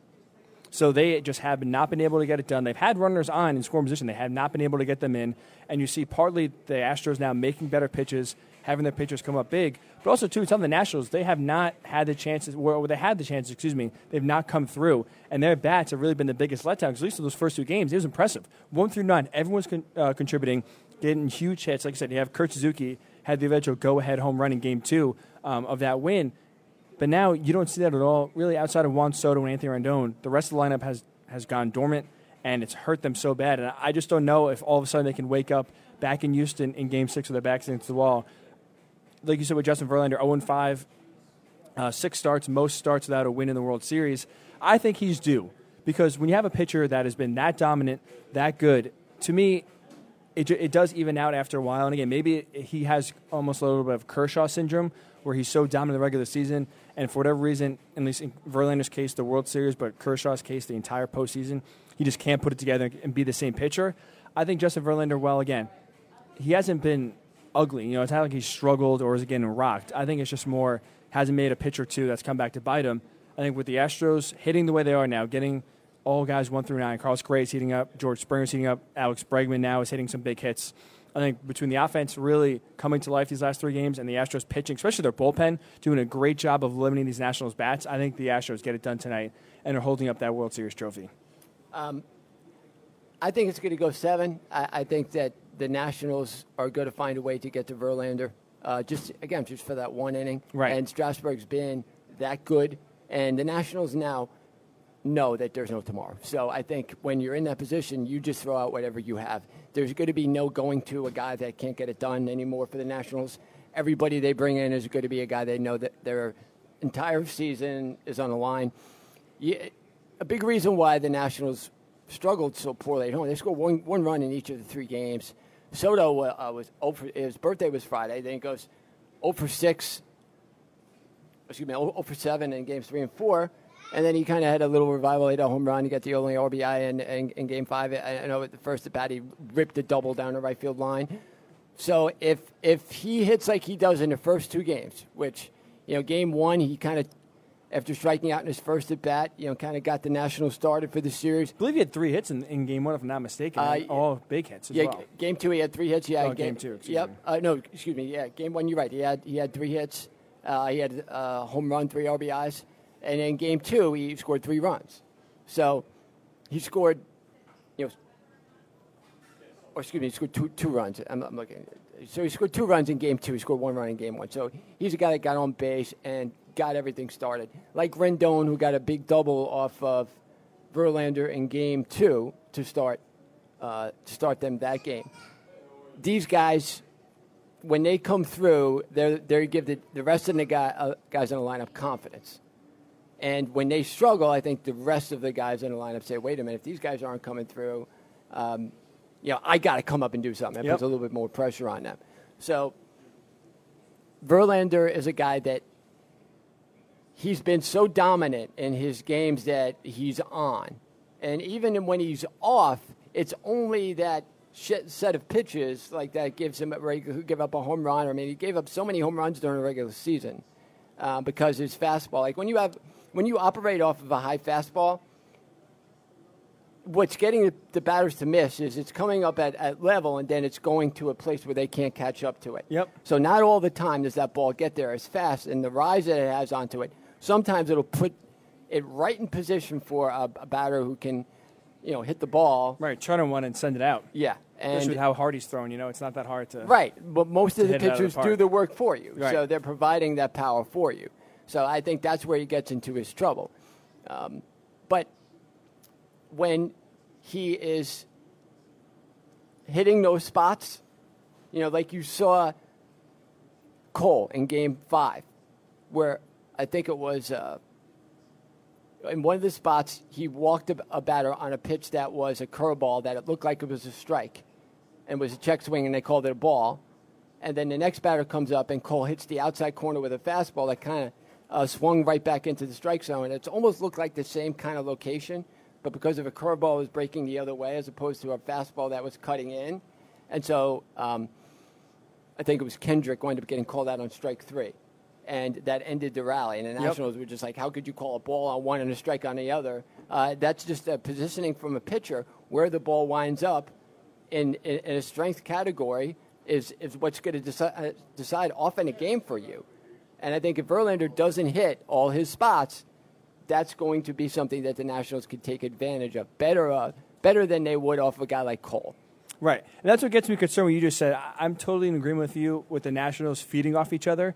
And when they see guys like Rendon and Soto hitting, that kind of gives them confidence and gives them energy to go out. And like you said, games 1 and 2, up and down the lineup, everyone's contributing, getting some big hits and driving in some runs. Where now you look games 3 through 5, right, they're struggling. Especially Soto's come up in a few big spots with guys and running with runners in scoring position not coming through. I think it is a trickle-down effect. And even see the dugout. I do love these celebrations they do for home runs. Everyone is feeding off each other. But like you say, it does have a negative impact when guys aren't getting it done. They're in a slump. And like you said, 3 runs in 3 games is really not a strategy you want that's conducive to winning. And I just have, to me, a tough time, at least tonight, against a great pitcher, like you said, who has 1 or 2 pitches a game that you can hit out, turn around, and make him pay for. I just, to me, don't know right now what the slump the Nats' bats have been, if they're able to put those out. That's part of it. Just when you're facing so much good pitching in the playoffs, especially now in the World Series, that's all it's about, right? All is one pitch it takes to turn the entire game around. That's all you'll get. And I just, right now, at least don't trust the Nats to convert on those opportunities to get it done, at least tonight. And another guy who matters a lot in their lineup is Adam Eaton. I mean, you saw when he got on base in games 1 and 2 that the Nats were in better positions. Last 2 games, Eaton 0 for 7. Trey Turner is another guy, top of the line. When he gets on base, you set up those guys. You set up Soto and Rendon. Right, and you see, look, too, I think it was game 2 when Verlander pitched. I think Trey Turner got in the first inning. Verlander paid him a lot of attention. He was very distracted, thrown over, and you saw the Nationals scored 2 quick runs in game 2. I think partly is, like you said, Trey Turner having that speed on the base pass. Now pitchers are distracted from the plate, leave pitches up, leave pitches out of the plate. And again, the Nationals, at least in game 2, have converted. So we'll see if they can come through, extend their season. Game 6 again tonight. Steven Strasburg, Justin Verlander, Astros up 3-2. The road team has won every single game in this series so far. a rarity, especially in baseball, that we see. But again, one of those just weird quirks. So in a weird World Series, and we'll see if that will continue tonight or when we're back on Friday. We will be back on Friday talking about the champion, but we'll see at least if the Astros can put Game 6 away tonight, or the Nationals can extend Game 7 to tomorrow night. When we come back, some college football, another upset over the weekend. Oklahoma now falls victim, the third straight week where a team ranked in the top 10 falls to an unranked team. So now that leaves us with a few one-loss teams, right? You have Florida, you have Oregon, Georgia, Utah, Oklahoma. Those 5 teams, which one-loss team right now has the best chance to make the playoff? We will tell you when we come back. Ryan Hickey, Mark Everkelly, Austin Titlebaum. The Morning Boys are rolling with you right here on the Worldwide Sports Radio Network. It's the Worldwide Sports Radio Network. You're listening to the Morning Boys on the Worldwide Sports Radio Network.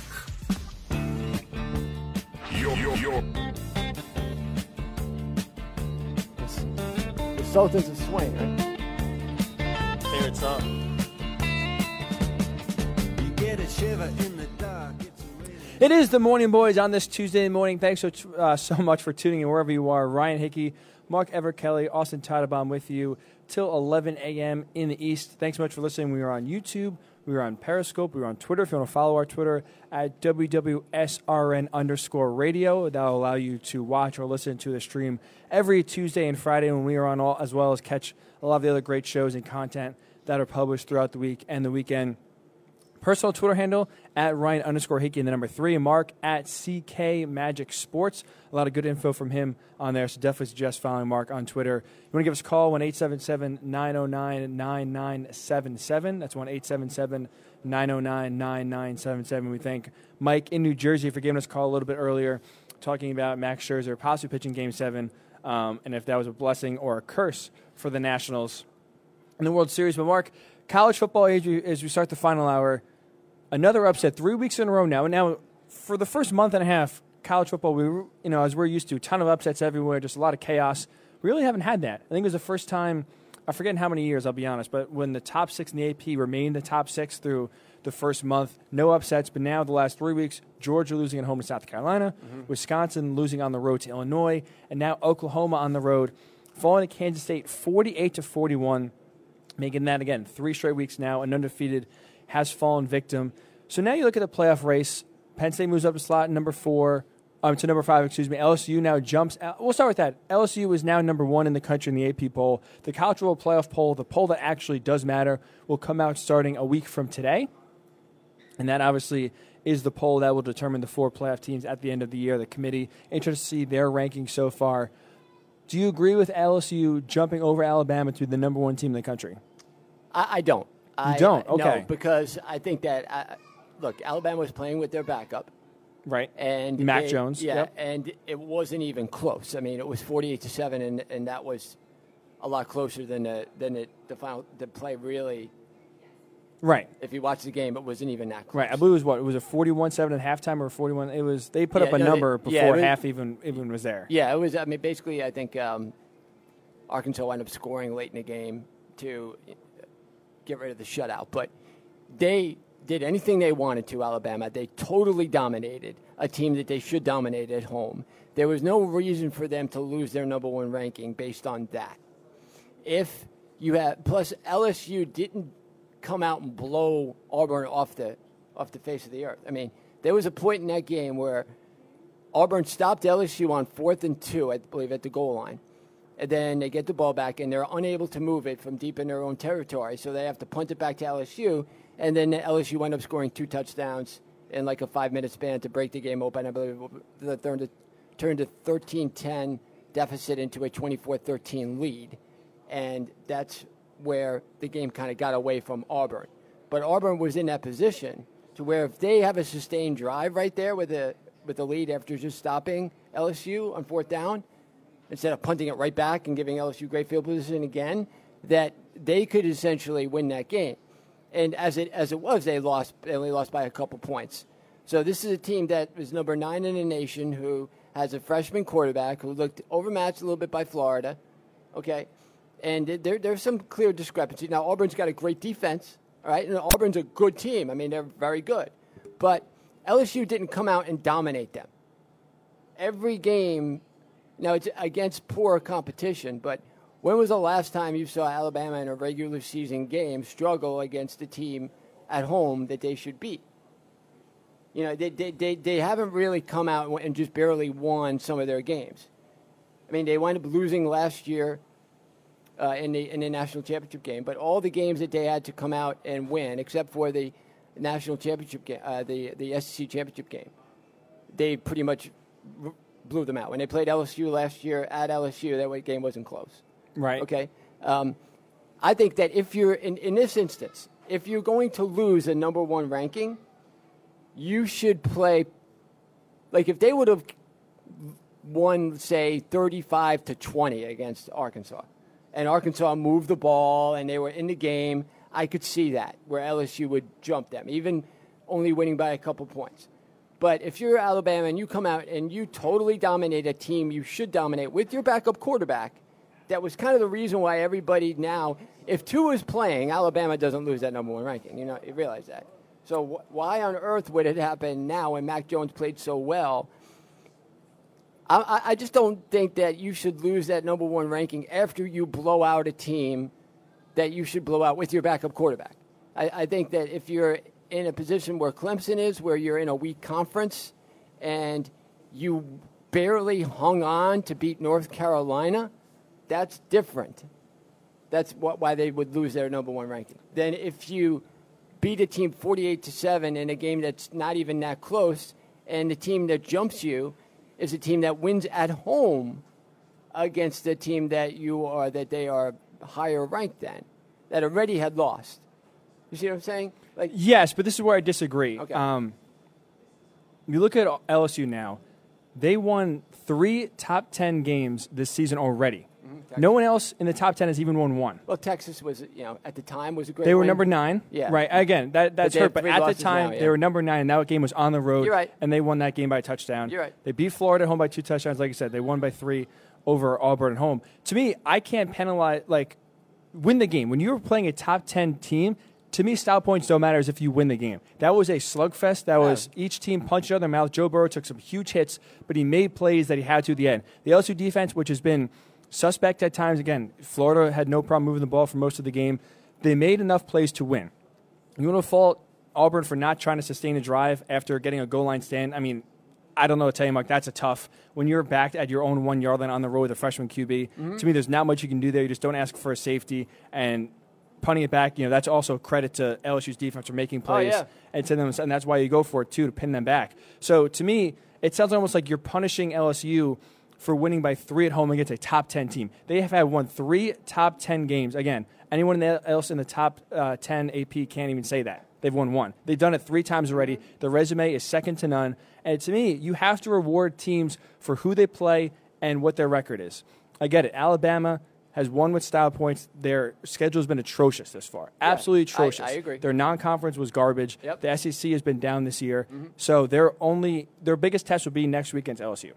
And Auburn. Right. Yeah, but at least up to this date, they have played their best game the best team was Texas A&M. Yeah. So to me, I don't get how you can't reward a team who's answered the bell 3 times against top 10 teams, won every single game, have their offense humming the way it is, and say they're not number 1 because they only won by 3 at home against Auburn. Well, I mean, we don't know how Alabama, again, they've looked good. Don't get me wrong. They've done what they had to do. They've blown out every single team. Right. That's part of the mark of a good team is beating teams you're supposed to beat and beating them handily.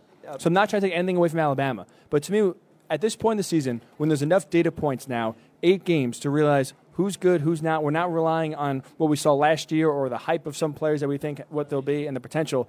This is real, and this is what we saw so far through the first 8 games. They, to me, eye test-wise, are the best team, and they have the resume to be the best team. So to me, there's absolutely no question. They should absolutely be number 1, and I think they're 100% deserving no matter what Alabama did to Arkansas. Arkansas lost. They won by 7 at home to Portland State. They lost at home to San Jose State. They stink. Right? They shouldn't even be in the SEC, let alone maybe Power 5 right now with the way they've played. So, again, I understand it was a backup quarterback. I understand they just, again, blew the doors off and wasn't close. To me, again, that's not something you should be proud of. That's not saying, they won, they blew out Arkansas, so it's not that it was a close game, they should stay number one. No, it's because LSU played the games, and they've won the games. They've beaten the best teams so far on their schedule. They deserve to be number one, hands down. I mean, yeah, I could see that point. I mean, the only thing I'm saying is that if you're already the number one team and you do what you're supposed to do, it's hard to accept getting dropped. You know, if they would have done something, if Alabama did something to penalize themselves, which was not come out and play like they should play, I could see it, absolutely.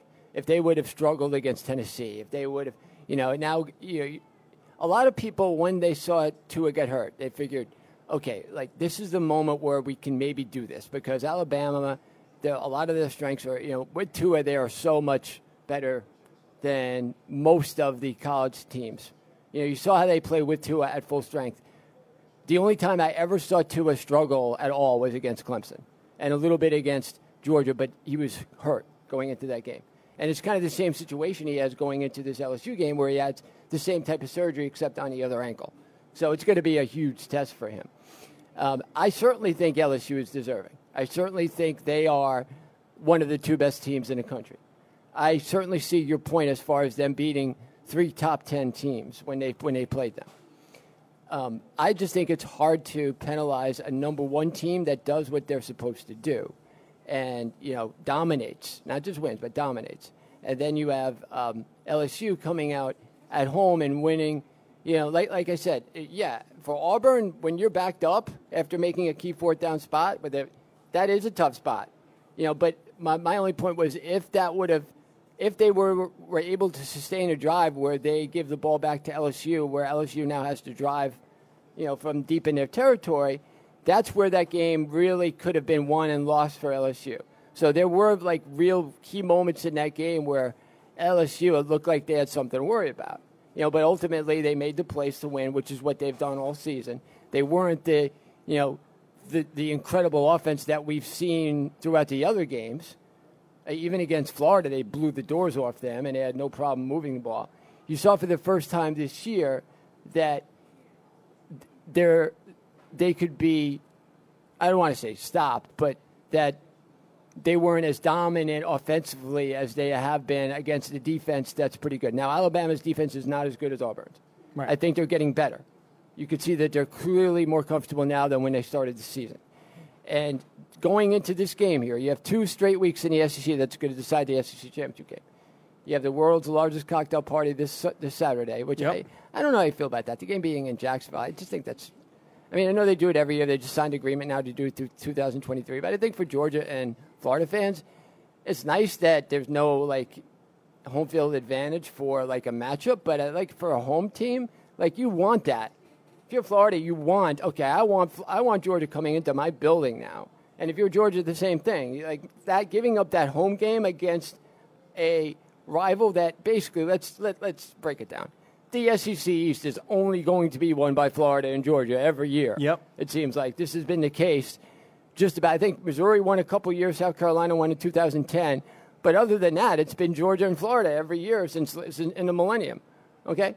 So how I think that if I'm a fan of either team, I would want the home game rather than a neutral site game. I get it, and especially to me in college football, I'm 100% with you. The atmosphere alone, you should just eliminate neutral site games altogether. Now, I'm going to contradict myself a little bit. I think there's 2 exceptions.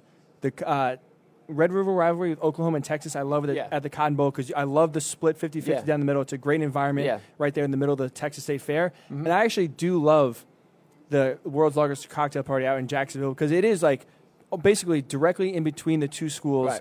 And it's almost the same thing where it's half the fans are Florida, half are Georgia. Yeah. To me, I kind of like that when it's those neutral site games that are in the it makes sense geographically. It's not like one of these random beginning of the year games where you have Auburn and Dallas taking on Oregon. Yeah. And it's just they're so far away from both schools.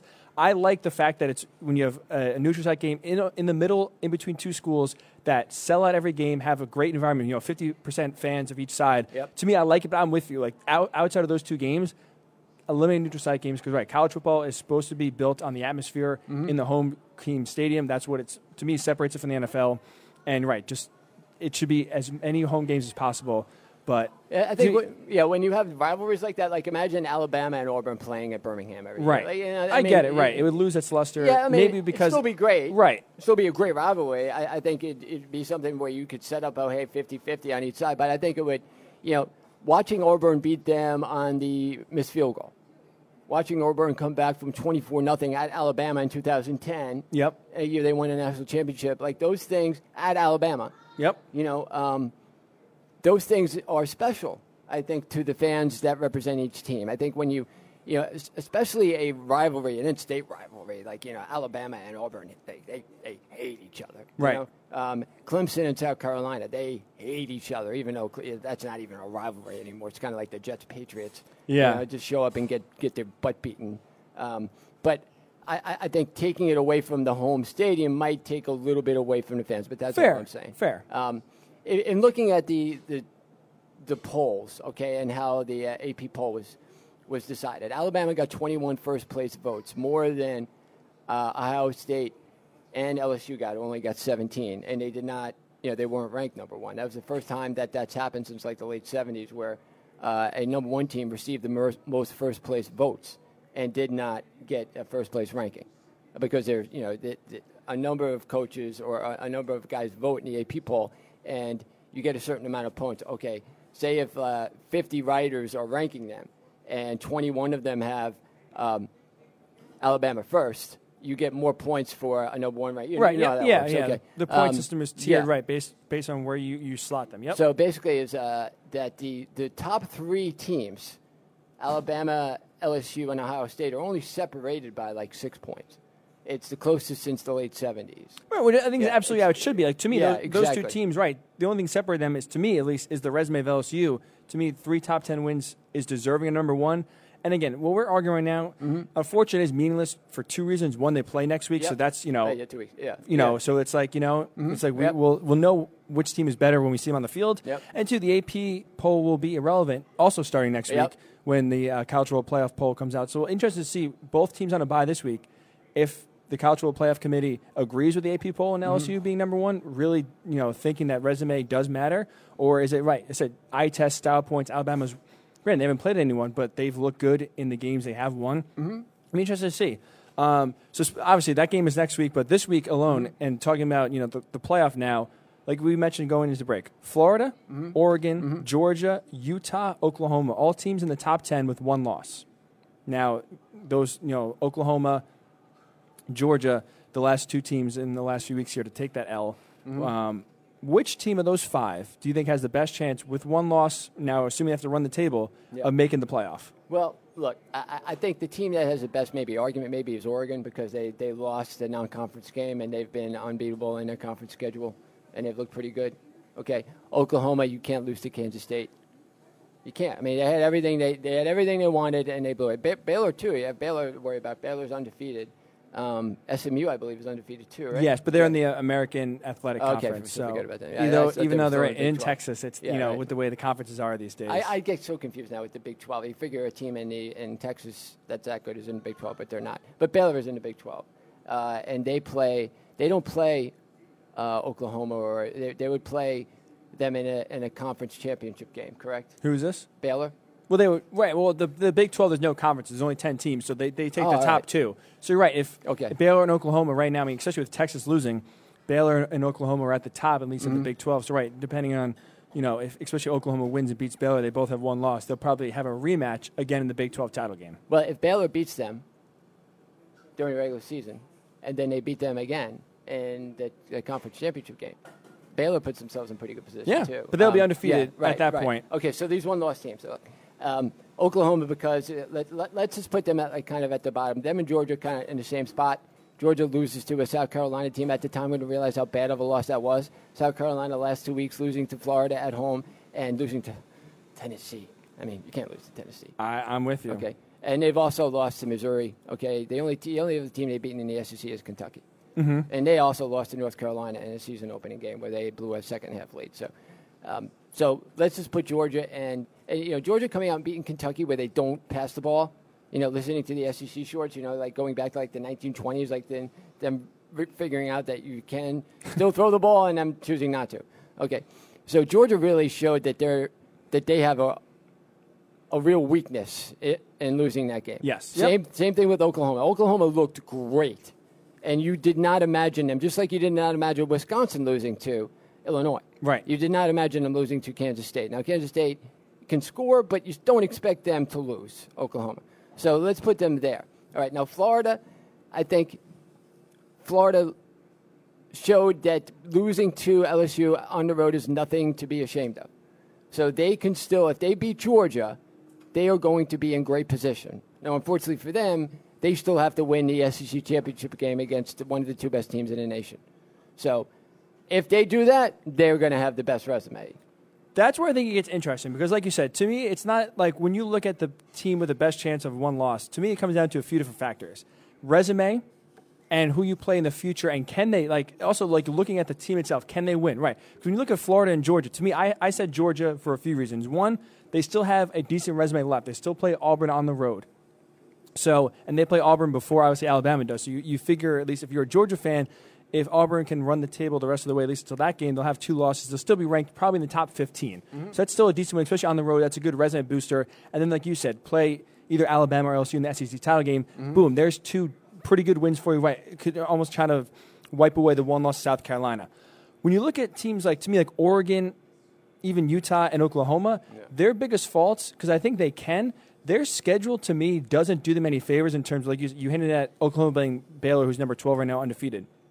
That's Oklahoma's only real chance at a real win the rest of the season. Mm-hmm. And looking with the way Texas has been falling now, having 3 losses, that win looks worse and worse. Right. So when it gets to a resume contest now, especially when you're going to have Alabama or LSU have 1 loss, you have to compete against them at least in terms of trying to get into the 4th spot. Yep. You have to not only win out, be able to win out, have the talent to win out as a team, but also you have to have the resume there as well. Like, look at Oregon, right? Their resume, Oregon right now, their best game, if you want to say, or their best outcome, has been a loss to Auburn.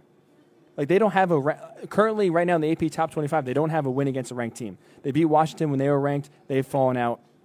So the Pac-12 right now is doing them no favors. And like I said, their only way of getting a decent win is we'll be playing Utah. If Utah wins out, that'll be a top 10 matchup in the Pac-12 title game.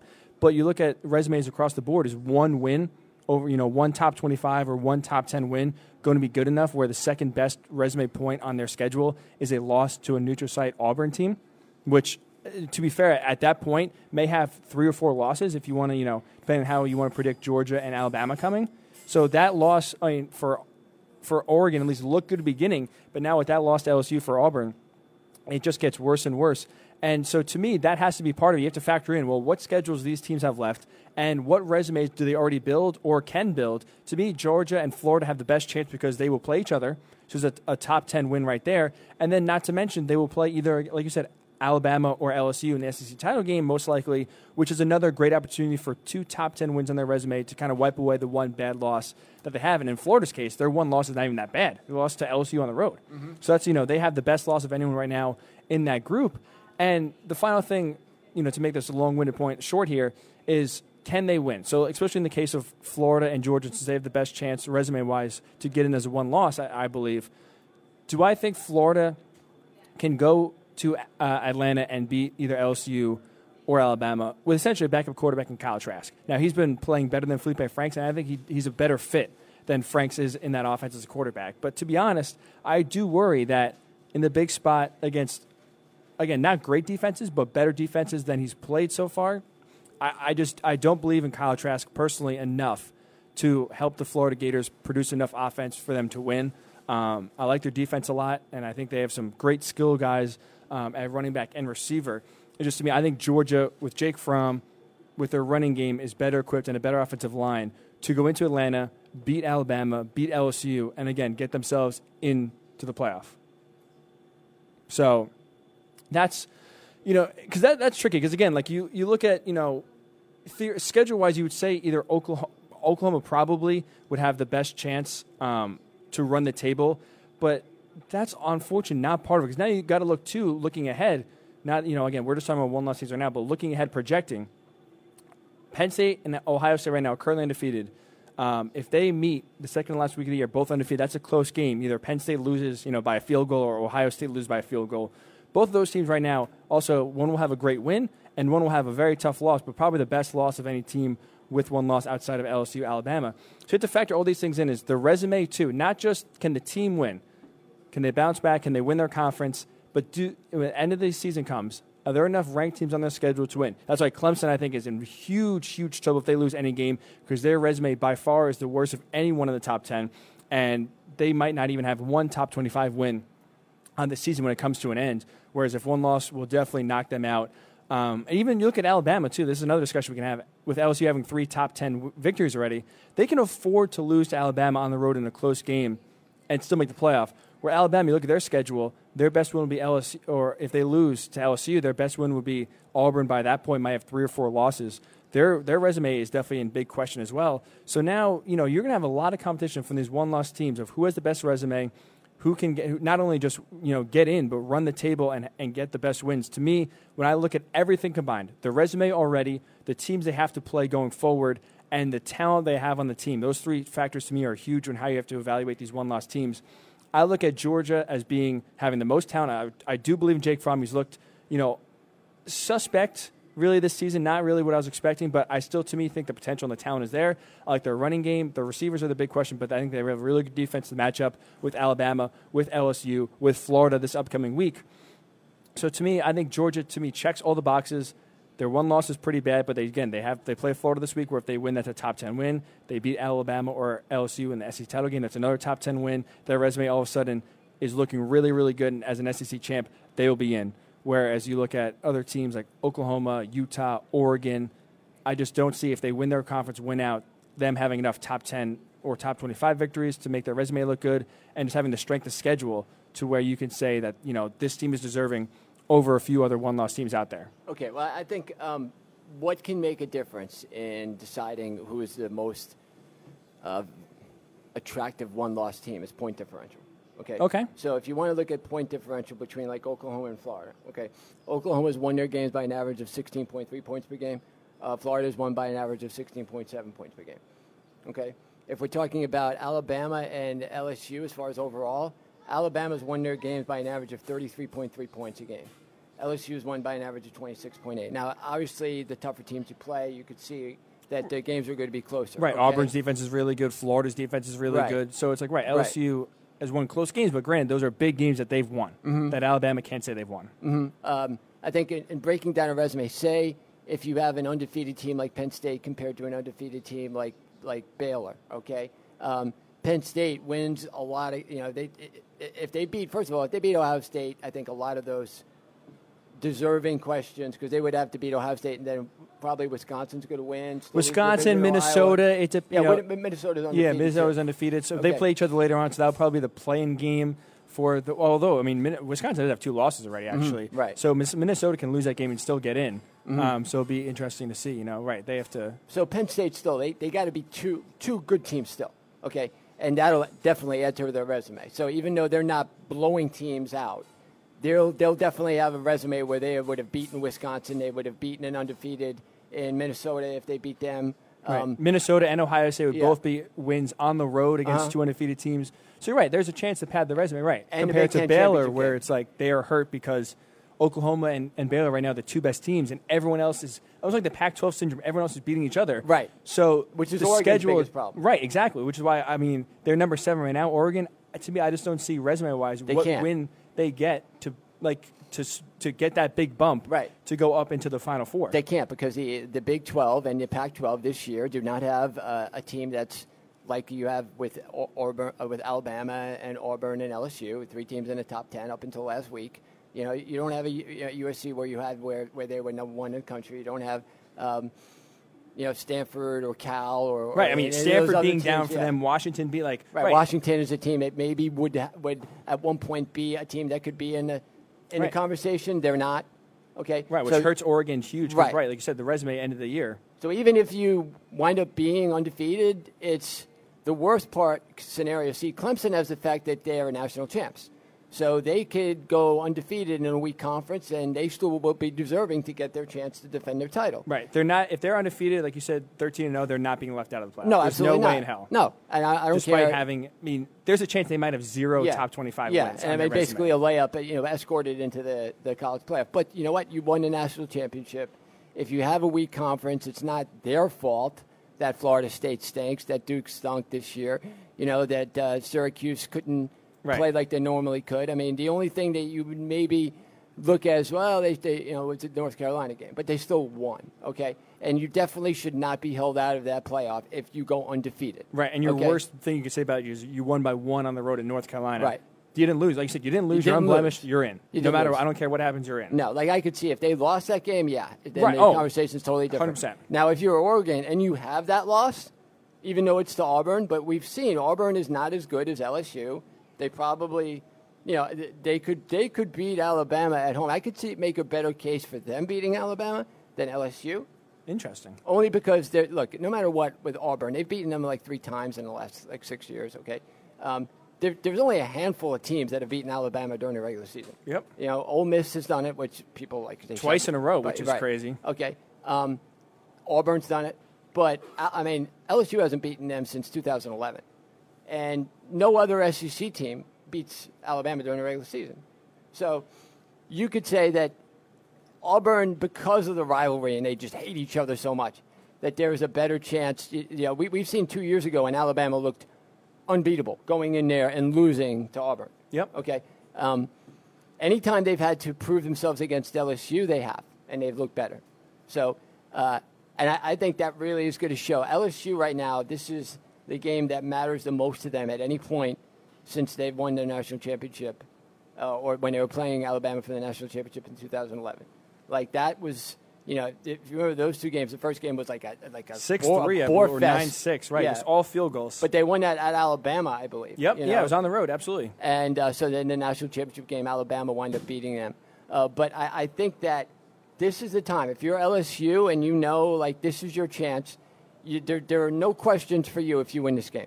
Oh, I'm with you. Even if you lose the SEC championship game, I still think they will be in the college football playoff. You would have 4 top 10 victories on the resume. Mm-hmm. Like you said, to me, right. I mean, the only thing we haven't seen is a team lose their last, I guess we have with Alabama losing the last game to Auburn and still getting in. Right, because they didn't play again. Right. Yeah. We never seen a team lose a conference title and get in. But again, like you said, if you lose the last game of the year, don't even get to your conference title and still get in, I do believe I'm with you that LSU's in. It's right. This is almost a playing game for LSU here, assuming, again, it is college football, so craziness does happen, but assuming they take care of business, 4 top 10 wins is going to be tough for them to get left out upon. Now, do you think they would take, if Baylor winds up undefeated, so say we have Baylor undefeated, Clemson undefeated, Penn State undefeated, do you think that if we have that they will keep out an undefeated team in one of those conferences is stronger than a 1-loss team in the SEC? That is something we haven't seen. We really haven't even had that debate, and I'm just trying to pull up Baylor's schedule here because I believe they've only had 1 ranked win so far, or I'm sorry, they've only played 1 ranked team, which would be Oklahoma in a few weeks here. But right, that's where resume really comes to play because you look at Baylor. If Baylor is undefeated, they have not played a ranked team. I'm sorry, they played – Kansas State was number 22 when they played them earlier this month, and they won on the road. But now, as you say, Kansas State is a nice win over Oklahoma, so that definitely helps them out. But K-State is not going to be a top 25 team. You have Oklahoma at home, and theoretically, assuming, you guys see how the Big 12 plays out, play Oklahoma again, you beat them twice, it's impressive.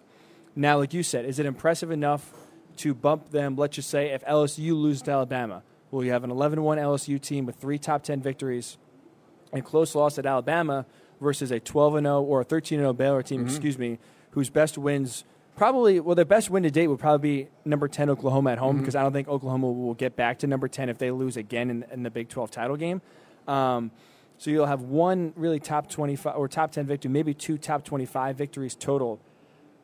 Wow, Mark, that's a scenario I'd love to see what happen because I'm so torn especially Penn State guys, seeing Penn State get left out of the playoff a few years ago. I didn't think they're going to get in, and I thought the right call was Washington.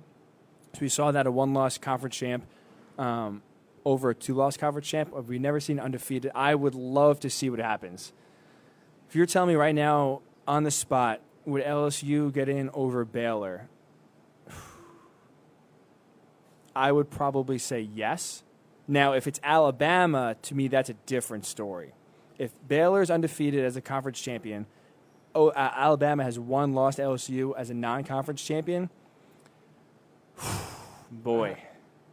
That the is big breathe. That is going to – I guess it's going to depend on style points, how Baylor wins. If they wouldn't handle it against Oklahoma twice, I could definitely see a scenario where Baylor is in – because this is so tough. Because you're right. It's like at what point do you – like can you penalize a team for just playing the teams in their schedule, getting the job done, right? It's not – like you said, it's not their fault the Big 12 is down. It's not Clemson's fault the ACC is down. So as we said, Clemson's a shoo-in. They go undefeated. They're in the playoff no matter what. So you have Clemson, Penn State. Penn State will have proven himself beating obviously right. Wisconsin, They would be an Minnesota. undefeated, Okay. an undefeated Big 12, Big 10 champion, right? And winning a conference championship game. Okay.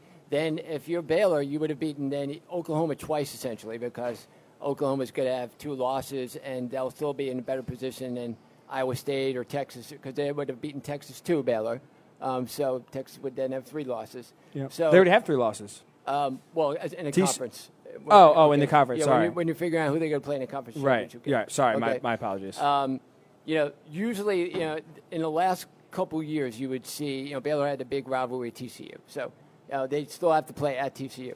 In my opinion, I think if they're going to lose a game, they're going to lose against West Virginia this week at home. Interesting. This Okay, is you're their calling trip- your shot. This is their trip game because everyone thinks that West Virginia, when you're looking at the schedule they have, I think they're looking ahead to Oklahoma, to Texas, to TCU. All those teams are the teams that they would normally be ready for. I think if they're going to slip up, this is going to be their week. Right, like you said, their schedule is tricky. Again, not great resume-wise, but you said very tricky in terms of few trap games here and there. Possibly looking ahead, like I said, TCU now coming off that big Texas win. They're not to be taken lightly, especially now in Fort Worth. And Kansas, they close over at Kansas. Like, imagine if they beat that. They wind up beating West Virginia, then they beat Oklahoma, then they beat Texas, then they beat, rival at TCU, and then they lose to Kansas. Right. Like, I don't want to get crazy, right? No, but that Kansas could happen. is no pushover. Like, I'm with you, not. yeah. They're like, not. They've been competitive under Les Miles' first year. Look, if Georgia can lose to South Carolina, anything can happen. Right. It's especially college football. You said if anything Illinois can happen. can beat Wisconsin. Right. Anything can happen. If Oklahoma can lose to Kansas State, you look at Oklahoma and think, man, they ain't going to lose. They're just blowing teams up. Jalen Hurts looks like a Heisman Trophy winner. I mean, they are just absolutely manhandling teams, and then they come out and lose a game against Kansas State in Manhattan. When you hear Manhattan, you think of start spreading the news. Right. You don't think of Kansas. The Little Apple Right. out there in Kansas. So, like you said. But this is what makes college football so great. You have 5 one-loss teams, I think, all thinking they have a chance, and definitely do, because with how backloaded a lot of these teams' schedules are, a lot of the teams in the top 10 are playing ranked teams on the road, playing ranked teams at home this last month, and have a few in a row. It is definitely easy where we see a top team trip up in a game we don't think, or lose maybe 1 or 2 in a row because they're playing tough competition week in and week out. That's what happens when now you have teams like Alabama playing their toughest games in November, having even Georgia and Florida playing both of their teams, both of their toughest games in the month of November. It would be definitely a lot of fun to see how it kind of unfolds as the playoff go on. But definitely don't, if you're a fan of the one-loss team, it's going to be tough, especially with what we've seen so far in the resumes left for a lot of these teams. But like I said, anything can happen. It's college football. Anyone can lose to anyone. And who knows, Alabama could lose 2 games in a row, and all of a sudden another playoff spot is wide open. So we'll see how that shakes out. When we come back, I think we're going to try our new segment here. I know last week we were kind of workshopping a new segment. It's called Take It or Break It. We'll kind of see it. It's a working title. We'll see how it flows so far. But just a different way to talk about a few different topics throughout the sports world, whether we're agreeing so far, whether disagreeing, taking for real or not. So we'll do that when we come back. The Morning Boys, Ryan Hickey, Mark Everkelly, Austin Tottenham with you for another half hour on the Worldwide Sports Radio Network. You're listening to the Worldwide Sports Radio Network. You're listening to the Morning Boys on the Worldwide Sports Radio Network.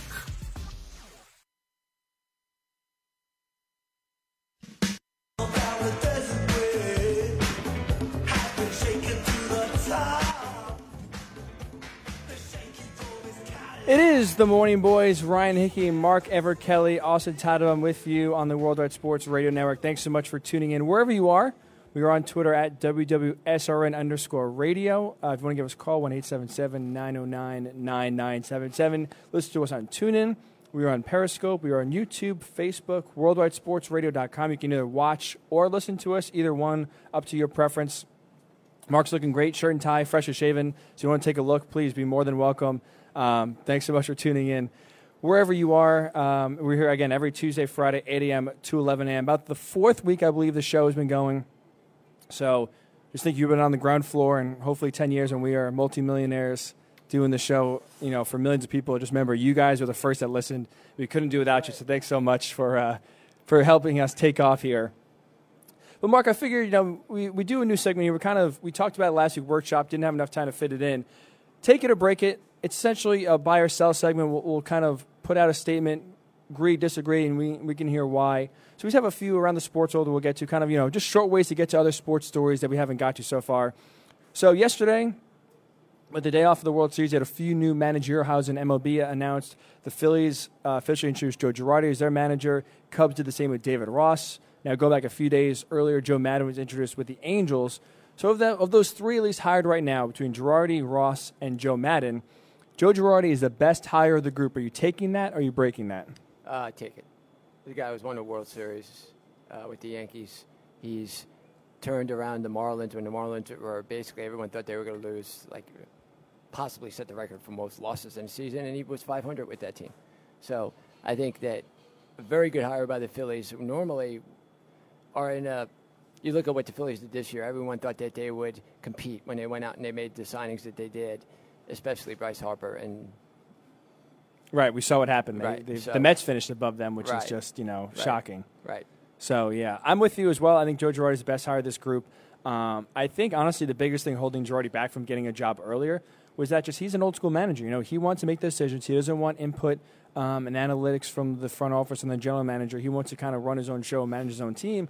I think that hurt him, again, last year. And kind of, honestly, I think that's the biggest reason why the Yankees didn't renew his contract after taking him to Game 7 in the ALCS when the expectations for the Yankees were very low entering that season. He said a home run hire, I think, for the Phillies, and I think he'll really take them with a great group last year. I think he'll take them over the hump this year and at least take them to the playoffs. So we'll talk about the Patriots again. I know you love talking about the Patriots. Yeah. Bill Belichick notched his 300th win on Sunday over the Browns. Now third place all-time in wins behind George Halas at 324, and number one, Don Shula, has 347 career wins. Now it's interesting because in the past, Bill Belichick hinted that he really doesn't want to coach into his 70s, figured he'd be retired by then. Now on his radio show on WEEI yesterday, he's asked about this, and Belichick kind of changed his tone a little bit, saying, he's not opposed to coaching. He's feeling younger. It's like, I feel like I'm a young guy. He's 67 now, excuse me. So, I mean, if he wants to retire by 70, just 3 more years left to go, I don't think he would chase and get to Don Shula winning 48 more games. So take it or break it. Bill Belichick, whenever he does retire, will retire as the all-time winningest head coach. I think so. He's got how many 50-something wins to get past Shula? 48. He's right at 300 right now to take the lead. So you figure – now, here's the thing. If Brady leaves at the end of the year, which everyone says he's going to, does Belichick call it quits then? I mean, in my opinion, there's going to be a short period of time where maybe Brady wants to do it too. Steve Young was talking about this yesterday, about does Brady want to go and prove he can win somewhere else? Because he's proven everything else. And if he does, there'll be no doubt about him being the greatest ever. I already think he is, but the greatest ever, not just a quarterback, but any sport. Okay. So, and then Belichick wants to do the same thing. He wants to prove, hey, you know what, my early years with Cleveland were not what I've learned in the lessons since, and I want to show that my Super Bowl titles and all the things that I've built here with the Patriots is something that is not dependent on one guy. I'm actually totally with you, and I think to me, you hit the nail on the head perfectly, especially if Tom Brady does leave next year. I feel like Bill Belichick, for the last few years, have been trying secretly to move away from Brady, trying to get a new young quarterback. I mean, obviously, he was forced to trade Jimmy Garoppolo because I believe, at least Brady and Kraft also believe that he, was going to be the next heir apparent. And I think, Belichick was ready to make a move sooner rather than later. You know how Belichick is. He'd rather make the move a year early than a year too late.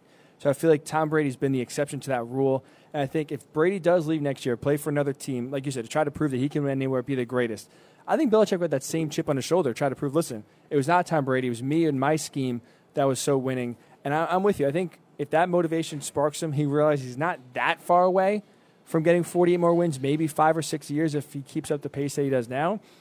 And with him saying that he feels like a young 67 and kind of already starting to walk back his 70s remark that he doesn't want to coach to his 70s already, 3 years removed from being that age that he said he doesn't want to coach at, I think it's a hint that he definitely at least wants to chase John Shula. And I believe, like you said, when he retires, he will be the all-time winningest head coach and easily the best head coach in NFL history.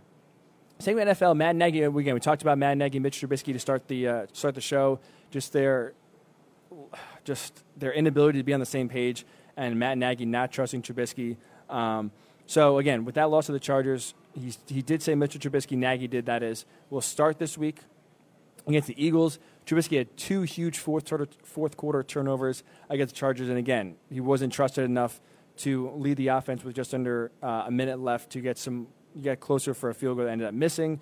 Trubisky did enter Sunday, ranked 29th out of 31 eligible quarterbacks in QBR. So again, his efficiency has not been there. He's missing. He's inaccurate. And again, Matt Nagy does not seem to trust him to know the whole offense.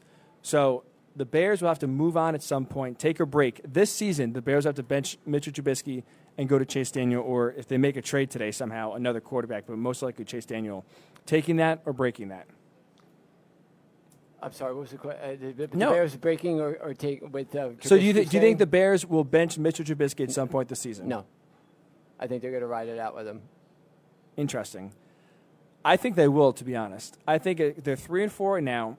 That loss, again, it just showed Nagy, to me, just telegraphed on Sunday. He does not trust Mitchell Trubisky in a big spot to do anything correct.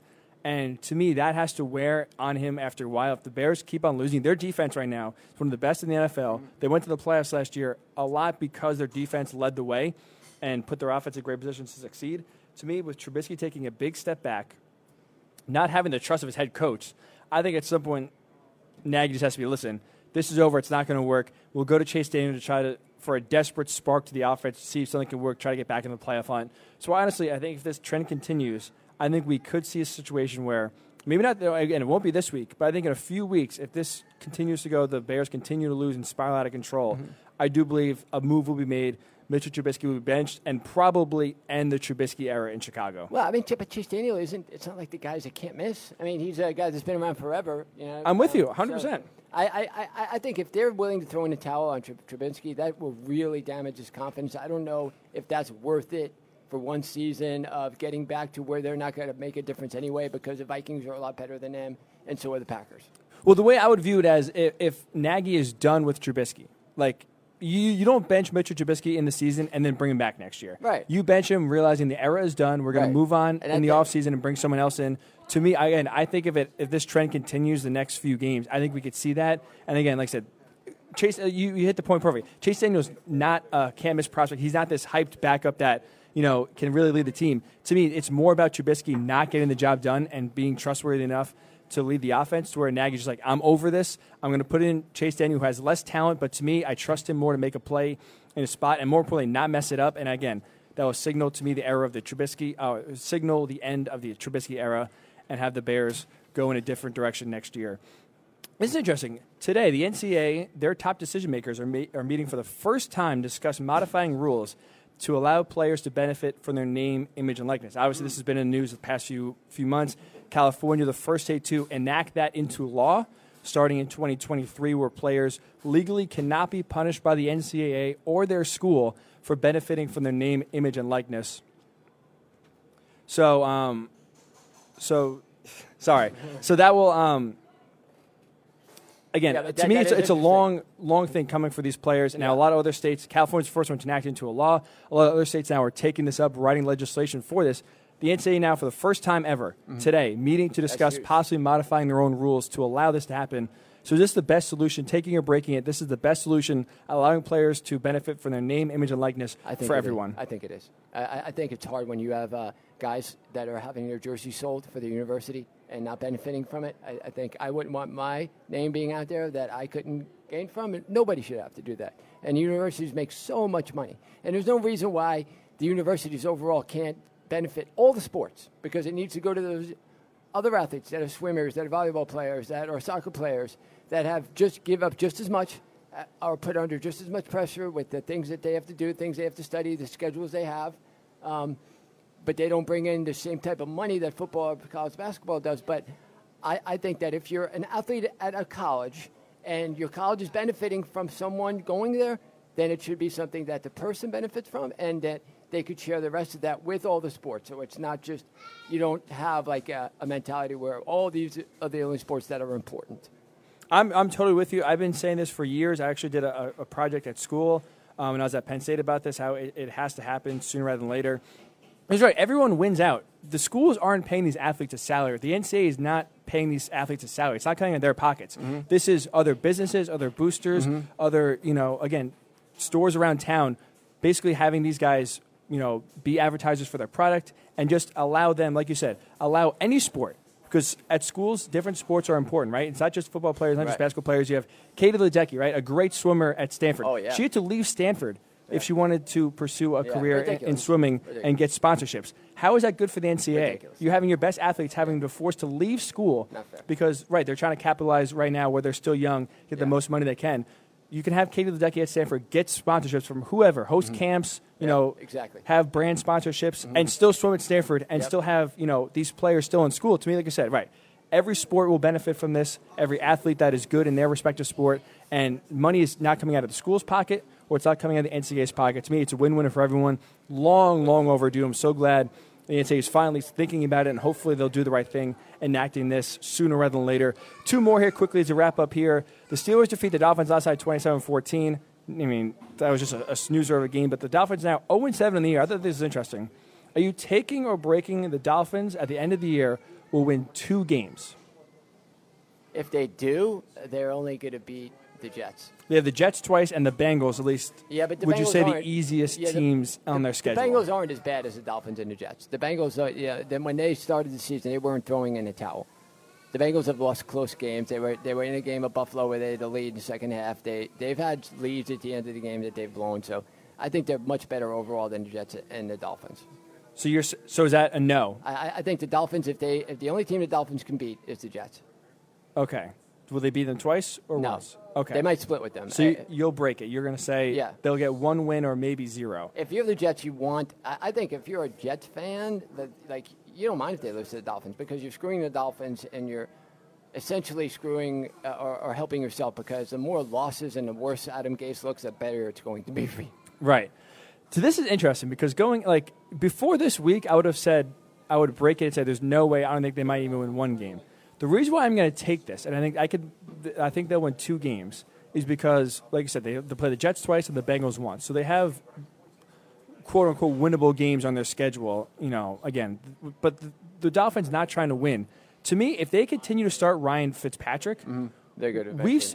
We've seen him with every team, no matter what the team, the Bills, the Jets, the Bucs last year. He plays 1 or 2 games out of his mind and single-handedly wins the game. Right. Like, last year, he's opened the season with the Bucs. They went into the Dome in New Orleans and won 48-41. And he had a great comeback. Right.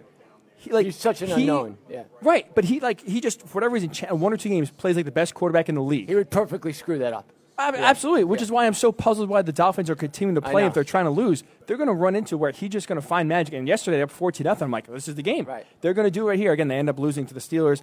I'm going to take it because I think Fitzpatrick, again, if he continues to play, if they throw Josh Rosen in the rest of the season, I'm going to say no way. But if Fitzpatrick continues to play, I think there's absolutely a chance they'll win 2 because we see Fitzmagic, without a doubt, no matter what, early in the year, late in the year, middle of the year, he comes through with 1 or 2 games where he just puts a team on his back no matter what. And he almost won the game against the Redskins a few weeks ago. They were 2-point conversion away when he came in the second half and led them. So I think it will absolutely happen. If the caveat being Fitzpatrick plays the rest of the season, I think the Dolphins will win 2 games because he'll just will themselves. One more, Mark, take this one away for the last one. Oh, yeah, okay. So there was this thing happened the last couple of days where these 2 girls behind home plate showed their boobs as far as something that they did. It was these models. They wanted to show off, I think, for breast cancer or something. But the Major League Baseball, because you could see it from the camera behind the, when you're showing a pitcher throwing, and you could see them standing behind home plate. Major League Baseball wound up banning them for life. And there's been talk that was unnecessary, that, this type of thing shouldn't happen because they were doing something for a good cause. I don't know what the cause was. All I know is that you had models showing their boobs on TV where young kids could see it, whatever. like I'm not going to judge these people at all. I mean, I haven't lived a perfect life either, okay?